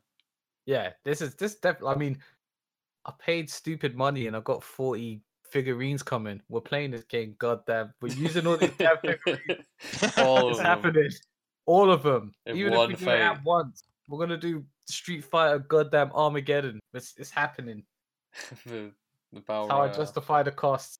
100 Street Fighters drop onto an island. I'm looking forward to playing Scythe. Like, we've been trying to do it for a long time, but the third person we're looking to do it with is very elusive. Right. He's very in another country right now, I believe is what he's trying to say. Yeah, very elusive. He's very hard to reach. Because he's literally not in the country. Well, that's fair enough. I think I'm trying to think if there's any other sort of legacy games. Well, specifically the legacy name, which normally has Rob Dalvio's name to it. Yeah. I don't think there's any other ones coming out. There was the Ultimate Werewolf, and then there was Betrayal and Machikoro Legacy. Yeah. I hadn't heard of the Machikoro one, and that is actually just making me super interested now. Yeah, I will be interested to see what they do with that one. That one and the Betrayal at House on the Hill, because I really like Betrayal at House on the Hill. I don't. I know you don't for various reasons, but you did enjoy the game we played, and we made sure that we got the scenario from the new expansion. Yeah, I guess my issue isn't that I dislike Betrayal at House on the Hill. It's just that I find it inconsistent. So I've had games I've really enjoyed of it, like that one, and the one where Nathan went up and down the elevator infecting everyone, which was fun. But I've also had games of it where it's like, this is me. Yeah. Yeah, again, it's all about the anime. I suppose it's what you put into it. Yeah. That game was good. We should play that again. We should Is play the Legacy one. Yes. has it got a legacy one? Yeah, it's coming out. I don't think it's out yet, but it's coming. Yeah, it's coming. Yeah. So I'm not too sure when, but it is coming At some point. Yeah. Do we have any other board games you want to bring up? I played a couple of games with Anne at the weekend as well. We played a game called Brewcrafters, the card game. And it is a game where you have a brewery and you add equipment to your brewery and then you brew beer. It's all played with the same deck of cards. And it's a travel card game, so it's meant to be this one deck of cards that you can take in, put it in your pocket and then play it when you get to where you're going or whatever. Yeah. The way that it works is it's basically a race. The first to 21 points triggers the end game, and then whoever's got the most points after that, and there's some ways to get bonus points. Whoever's got the most points after final scoring wins the game. That's it. Very quick game. You start off with 4 cards in your hand, and the cards I have 2 things that you can do with them. They either count as an ingredient. So there's different ingredients. I think there's malt, barley, hops, and there's coffee and a couple of other things. You combine them all in different ways to make different beers. Mm-hmm. So let's say, for example, to make an ale, you need 2 hops, 1 yeast, 1 barley, and some fruit, for example. And that would give you a specific recipe of an ale. And so you have this menu of all the different beers that you can make. So that's the one thing you can do with the cards. Or if you want, you can take the card as an asset, and you can use its full, its larger face value. So it may be an employee who is a stout specialist. So every time you make a stout, you gain 1 extra point for doing it. Or it may be a piece of equipment. It may be a dry hopper. So it allows you to create lagers cheaper with 1 less ingredient, things like that. So you can end up building this brewery with all these people that work for you and equipment in it. And if you chain them, you would be able to make a beer cheaper when it comes to making a beer, and then gaining bonus points for making that beer as well. So it's kind of like an engine builder a little bit, in that way that you set everything up so that when you play your set of cards, you get bonus points and bonus things happening. Sometimes you get cards back in your hand and things like that. And if so you could also kind of specialize in specific things if you wanted. Yes, yeah. So if you build the right chain, you only need to make 1 beer, as opposed to somebody who's just making beers willy-nilly. If you're making literally 1 beer, and you've set out so well, you win the game. You're like, I made this 1 bottle of beer and retired.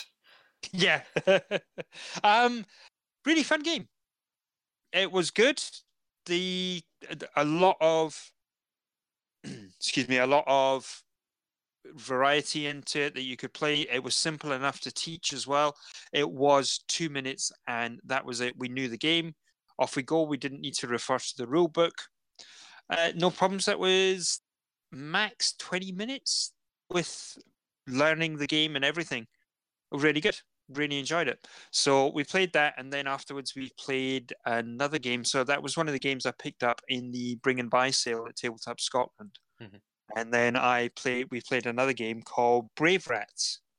So Brave Rats is a card game. It's a 2-player card game, and it's by Seiji Kanai, which is the man responsible for Love Letter, 8 Epics, Lost Legacy, and all those kind of micro card games that the Japanese games that became very popular. They say it's a game for 2 players. It's got 7. You've got 8 cards each, and they're all numbered 0 through to 7. And they, apart from the numbers, they also have special abilities. Like the number 0 card is unbeatable, for example. Mm-hmm. The number 3 card allows you to look at your opponent's hand, or kind of those types of powers and things. And the way that it works is you both choose a card, you place it face down in front of you, you reveal them at the same time, and you resolve any powers that the card has, and then the one with the highest number wins. That's it. You basically want to whoever gets to 4 points first wins the game. That's it. Okay. Very simple. We didn't enjoy it. We played 2 games and it just felt as if it was missing something. Yeah, it doesn't sound super exciting, basically. Yeah, and it's the first one of Seiji Kanai's games that I've not really enjoyed. I mean, Love Letter is brilliant. I love Love Letter. I think you like it as well. Yeah, Love Letter's great. So, Love Letter. Do you like it or not? I love Love Letter. So that's back. Just in case you're wondering what's happening, we had little technical difficulties, but Paul will cut it and stitch it together and things. So yes, we didn't like Brave Rats at all. It was just missing something, and I was saying that it's unusual because most of the things that I played from Seiji Kanai is really good. Yeah, I don't know if I've played anything of his except for Love Letter, but I like Love Letter. Right. Yeah, no, that's fair enough. Other than that, I have not played anything else, really. Cool. So, should we... we've been running a little bit late, I think, and your internet's been acting up for a change, Kieran, so should we just move on and do some new releases? Yeah. Cool, excellent. Do you want to talk us through some of them for a change? Yeah, sure. So this is the week ending on the 12th? I think that's how time works. Yes, the 12th. We're on the 12th. Oh, man. Well, by the time the podcast goes up, it will be... There's no point in us going through this week's releases because it's like, here's stuff that's coming out tomorrow. The podcast won't be out for a couple of days after that, so here's what came out. Wow, that sounds pretty logical. And my brain kind of froze. I was like, wait, are we that far into the month? Christ. Yeah, especially given how your work is going in the moment. you probably I can understand why you would maybe panic if you're like, oh, fuck. Yeah. Oh, man. Yeah. On the 9th, we have Goosebumps the game coming out for the Switch. Okay, yeah, moving on. It looks terrible. The Occupation coming to PS4 and Xbox One. I don't know what that one is either. Yeah, I'm not too sure. It's an upcoming single-player game developed by White Paper Games. That's useless, thanks Google. Space Hulk Tactics is coming to PS4, Xbox One, and PC. Right. I don't know which one that is. It's obviously a Warhammer thing, but... Yeah, and obviously some sort of RTS. Yeah. I think it's kind of like XCOM-y, is it not? It might be. That would make sense. I think the Space Hulk is kind of like the XCOM isometric ones. I've never played them, and you're right. There's like 10 million Warhammer games. So I'm pretty sure the Space Hulk ones are kind of like you control the Space Marine thing. I think you're right. If anybody actually watches knows about Warhammer, they're probably cringing as I call them Space Marine things. So let's move on. Yeah, that's fair. I think you're right on that one. I don't know, but yeah, they release a new Space Hulk game in particular. Never mind another Warhammer game every other month. So. Then Game of the Year candidate WWE 2K19 comes out on 9th as well for PS4, Xbox One, PC. Alright, okay. I think there's also a Switch version of that. Is that coming later? Did they give up after the first one? Who knows? Yeah, I'm not too sure. WWE, always a game. Bridge Constructor compilation for PS4. I don't know specifically which ones are compiled into that bundle, but those Bridge Constructor games are very good, so that's probably worth money. Call of Duty Black Ops 4 for PS4, Xbox One, PC comes out on 12th. I'm sort of interested in that one just because their Battle Royale mode looks really fun. Yeah. But the bit where it's Call of Duty is the bit where I'm less interested. What's the weird thing with that? Is it that you can't buy the DLC packs separate? I think so. I think you have to buy the whole season pass to get the DLC packs. Yeah. So it's either kind of like an all or nothing deal. Yeah. It's like what Nintendo did with Zelda. Yeah, I kind of get it. It's a bit weird, but I suppose it's so you don't end up with a thing where it's like this pack sold 100% and like no one bought this one. Sorry for the 5 people that did. Yeah, I assume that I don't know how Call of Duty sales numbers are these days, or like how they retain the base compared to how they used to when Call of Duty was the biggest game in the world. But I wonder if this is hey, we have slightly fewer people playing the game now, so rather than people being split into, you can play with just people at the base game, people at the base game and 1 DLC, or base game with 2 DLC, or base game with, or whatever. They probably are just like, fuck it, you have the DLC or you don't. That's it. It's also just weird, like a Call of Duty coming out this early as well. Yeah, aren't they usually like November-ish? Yeah. Yeah. It is like weird. It's like it's coming out early with no single player campaign. Yeah. Imagine it was like to probably avoid the clobbering of Red Dead. Do you think? I don't know. Cause Red Dead's only a couple weeks away. Yeah.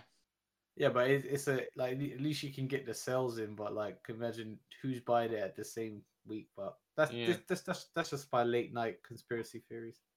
No, I can believe that. It's very unlikely that they're moving out of the way of Battlefield, so they don't really care about Battlefield. Yeah. Yeah. I just think it's like weird that it's this year. It's this year with that high profile release that was very vocal about the month it was coming out. It's like, we're in October, suckers. Everyone else, we're in October, and it's like it's because Taiko Drum Master's coming out in November, so they wanted to get ahead of that. Oh shit, yeah, you're right. They're like, fuck it, we need to get out before that does, or else we'll never go sell any copies. Yeah, because the Venn diagram coming out. the Venn diagram for those 2 fan bases is just one circle. Especially given there is a PS4 version of Taiko Drum Master coming out, but the version you would want to buy, the one that comes with the plastic drum and stuff, is only on Switch, which Black Ops is obviously not coming out on, so it's an even smaller Venn diagram overlap. But that's why I'm skipping Call of Duty this year. Yes. To play drums. Then Disgaea 1 Complete comes out for PS4 and Switch on the 12th as well. No! How many hundreds of hours are you going to put into that, Nathan? I'll definitely buy it and put... and not play it at all. Bro, you can't play those games. They're not games. They're ways of life. It's just like, you play it for 300 hours and... those games are basically about breaking the game. It's the most meta RPG series that you could ever play. Like, the last one, it featured a system where you could go into your weapons and level them up from the inside and just break the game with them. It's like, what do? You can't say you play that, you experience it, I guess. Like, I actually feel overwhelmed and my chest tightening just thinking about the fact that there's another one coming out and that I'm going to play it for maybe 20, 30 hours and then I still can't say I played it. I always meant to pick up that one that came out on the Switch last time. Was it 5? Yeah, it was 5. I never did. I never will. Don't do it. Do it. Don't. No, don't. Maybe. Instead, I'm going to pick up The World Ends With You Final Mix coming to Switch. Yay. Hooray! No one else excited about that one? I got that pre-ordered, don't I? You probably do. You Yeah. should probably cancel it. Nah. You probably spent that money on the Horizon Zero Dawn board game. Oh fuck. Here's a fucking anecdote for the podcast. I went to see what the fucking movie we go see? Oh, we went to Black Black Klansman. Klansman. It was me, Nathan's girlfriend or fiance, and Yeah. we were sitting in like the Starbucks next to the Cineworld, waiting for the movie to start so we could go in, and Nathan was saying complaining that they'd forgot to cancel something, and then looked at his phone and was like, "Oh fuck! I also forgot to cancel this Horizon Zero Dawn game that took £100 off my bank account." no. And he was just sitting head in hands while me and his fiance are sitting like drinking coffee and chatting. And Nathan's just like breaking down at the side of his desk like, "Oh, what have I done?"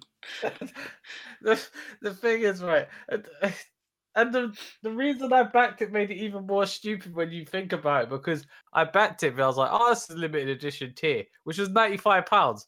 The normal version was was just 100. So the saving of £5 of what of FOMO, and then I didn't actually want it because I was like, "Wait, I don't actually like Horizon." Oh, And then I kept. You're worried about FOMO for a game that no one's going to remember by the time it ships. Yeah. yes.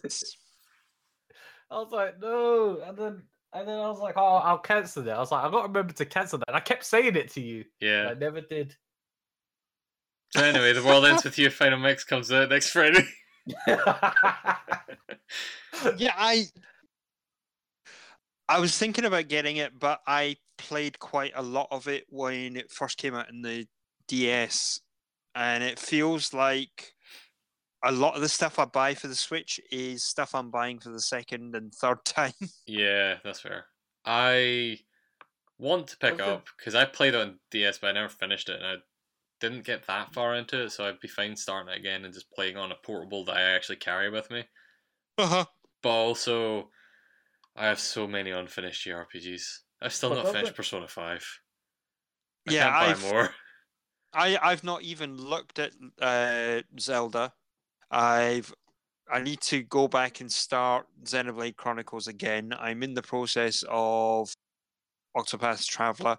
Don't even start me on Final Fantasy. Yeah, and Wait I till also all those Final Fantasies come out for Switch next year. Yeah, replay 7 and 8, or sorry, not 8, 7 and 9, because they're not re-releasing 8 ever, and World of Final Fantasy. Yes, yeah, and I also bought that chibi version of 14 as well. So, oh god, yeah, I know. I still need to finish. 15? Yeah, 15. Yeah, the Pocket Edition. Yeah. So I need to finish 15 proper as well. You could literally do that in like an hour. That game's pretty short. Yeah, sure. Wait, 15 is, or the portable version of 15 is, or both? Oh no, 15. It's definitely shorter than I realized. You can skip most of the side stuff, and the main story is not that. The main story is unfinished, so it's not that long. As it turns out, that might have been a really long game if they finished it. Yes, no one's actually completed that game because it's still coming out piecemeal. People have gotten to the end of that game. I got to the end of it. I saw credits. I think there's credits at the end of that game. Like that game, I'm pretty sure you could beat at like level 30. I was I wasn't 30. I was like 37 or something like that. I was like exactly what the level suggested for the missions, and yeah, that game is. I like that game, but yeah. Yeah, that game's a beautiful catastrophe. It's one of my favorite messes. Yeah, I ended up coming around on it by the end, but yeah. That's all the releases. The only other ones I'm going to bump in here is that Bulletstorm and Yakuza Kiwami are the PlayStation Plus games that come out in November. Right. That's the only news story I wanted to bring up. Cool. Because that's going to be good. I've played both those games. They're both good games.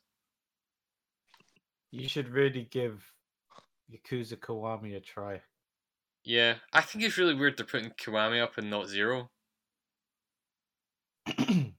Because Zero is, I feel like, the better entry point to the series, even though Kiwami is technically the first game. Right. I feel like Zero was specifically designed to be like, look, we learned how to make games very differently since then, and here's the best one that we could make. And also, it's an entry point. Well, yeah, like Zero was kind of made like it's kind of like a fan, like an answer to fan. Basically, like we want Majima.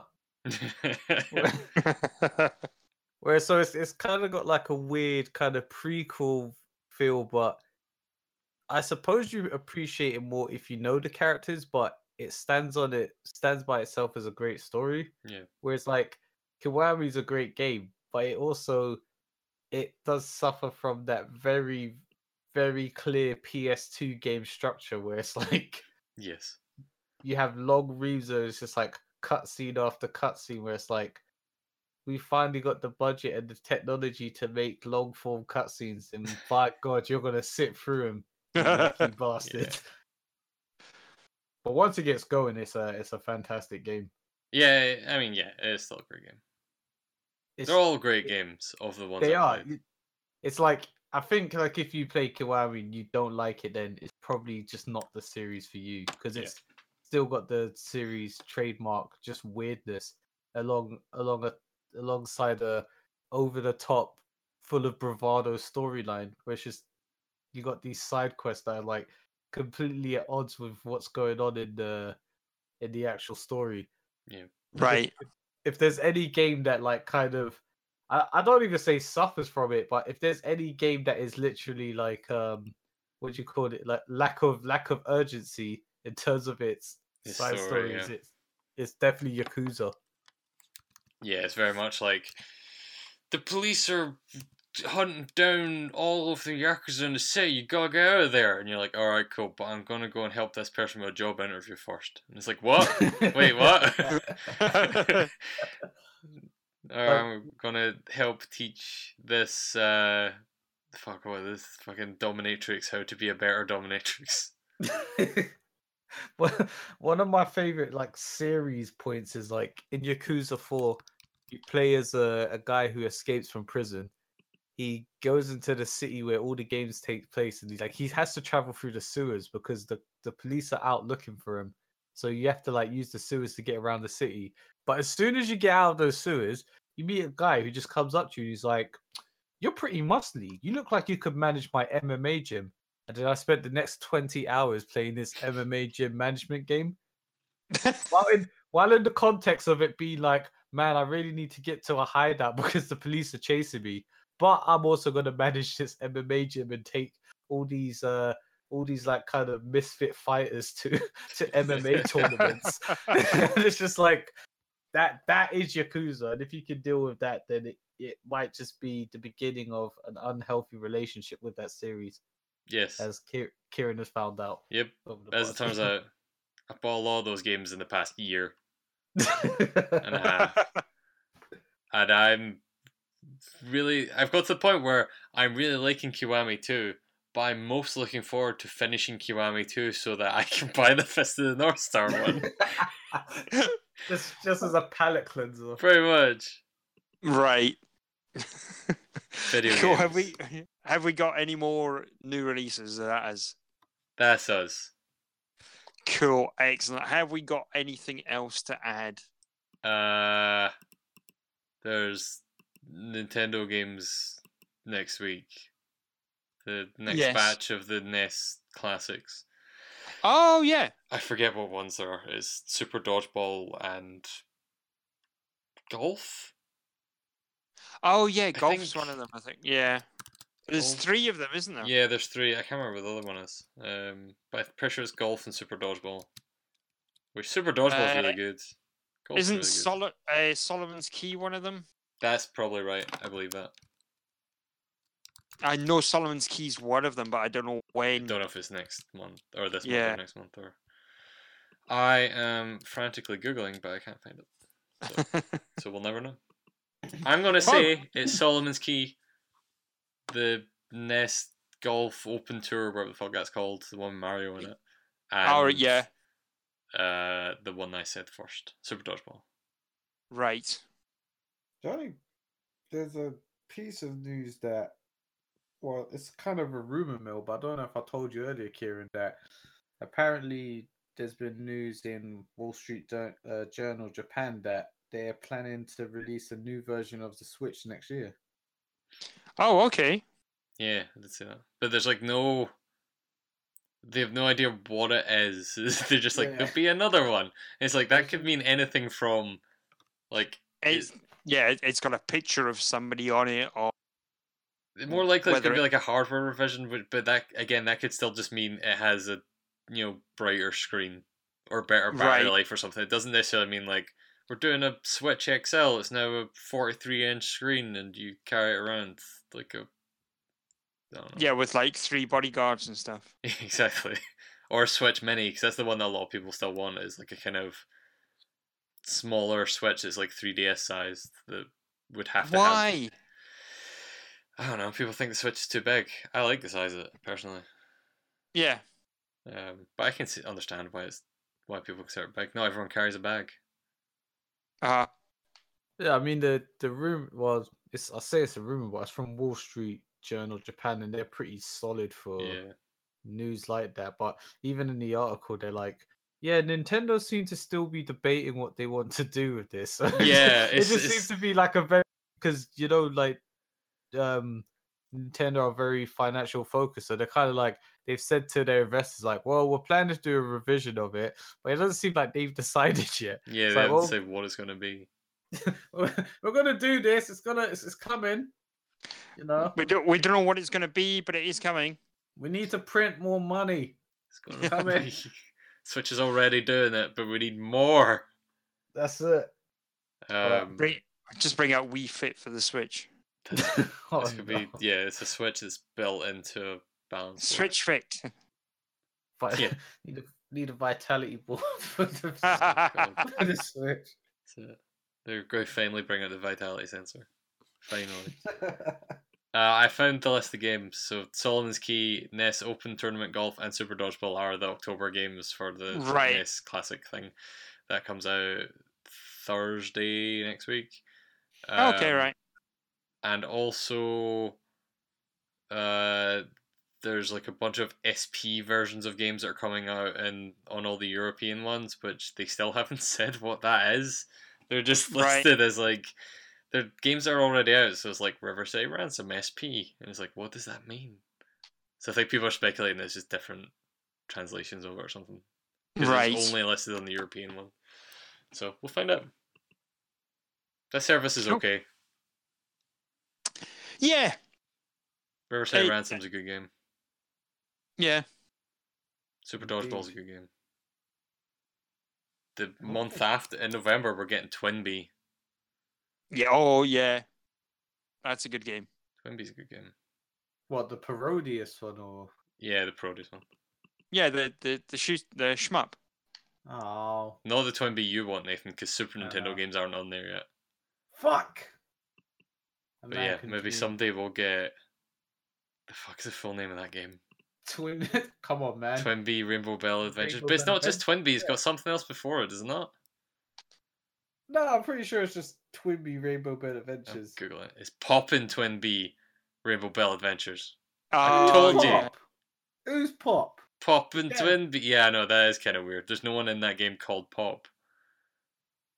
Poppin' Twinbee. That game's great. That was the first game I legally bought and put on my Super Nintendo Mini, and definitely did not pirate. Right. You paid for it with adoration. Yep. I'm sure that this podcast has talked about that game more than any other video game podcast in the past year. So, yeah. I haven't played that game in like probably coming up to 15 years. But I've still got the goddamn music in my head, and even the that is burned into my brain. It's very good. and you can just keep jumping into space, which is pretty good as well. Yeah, why would you not get that game? It's true, but that's not coming ever. No, I think that's what Nintendo are considering, just baking it into every new Switch. That's the hardware revision. It's just got built-in like physical cartridge of.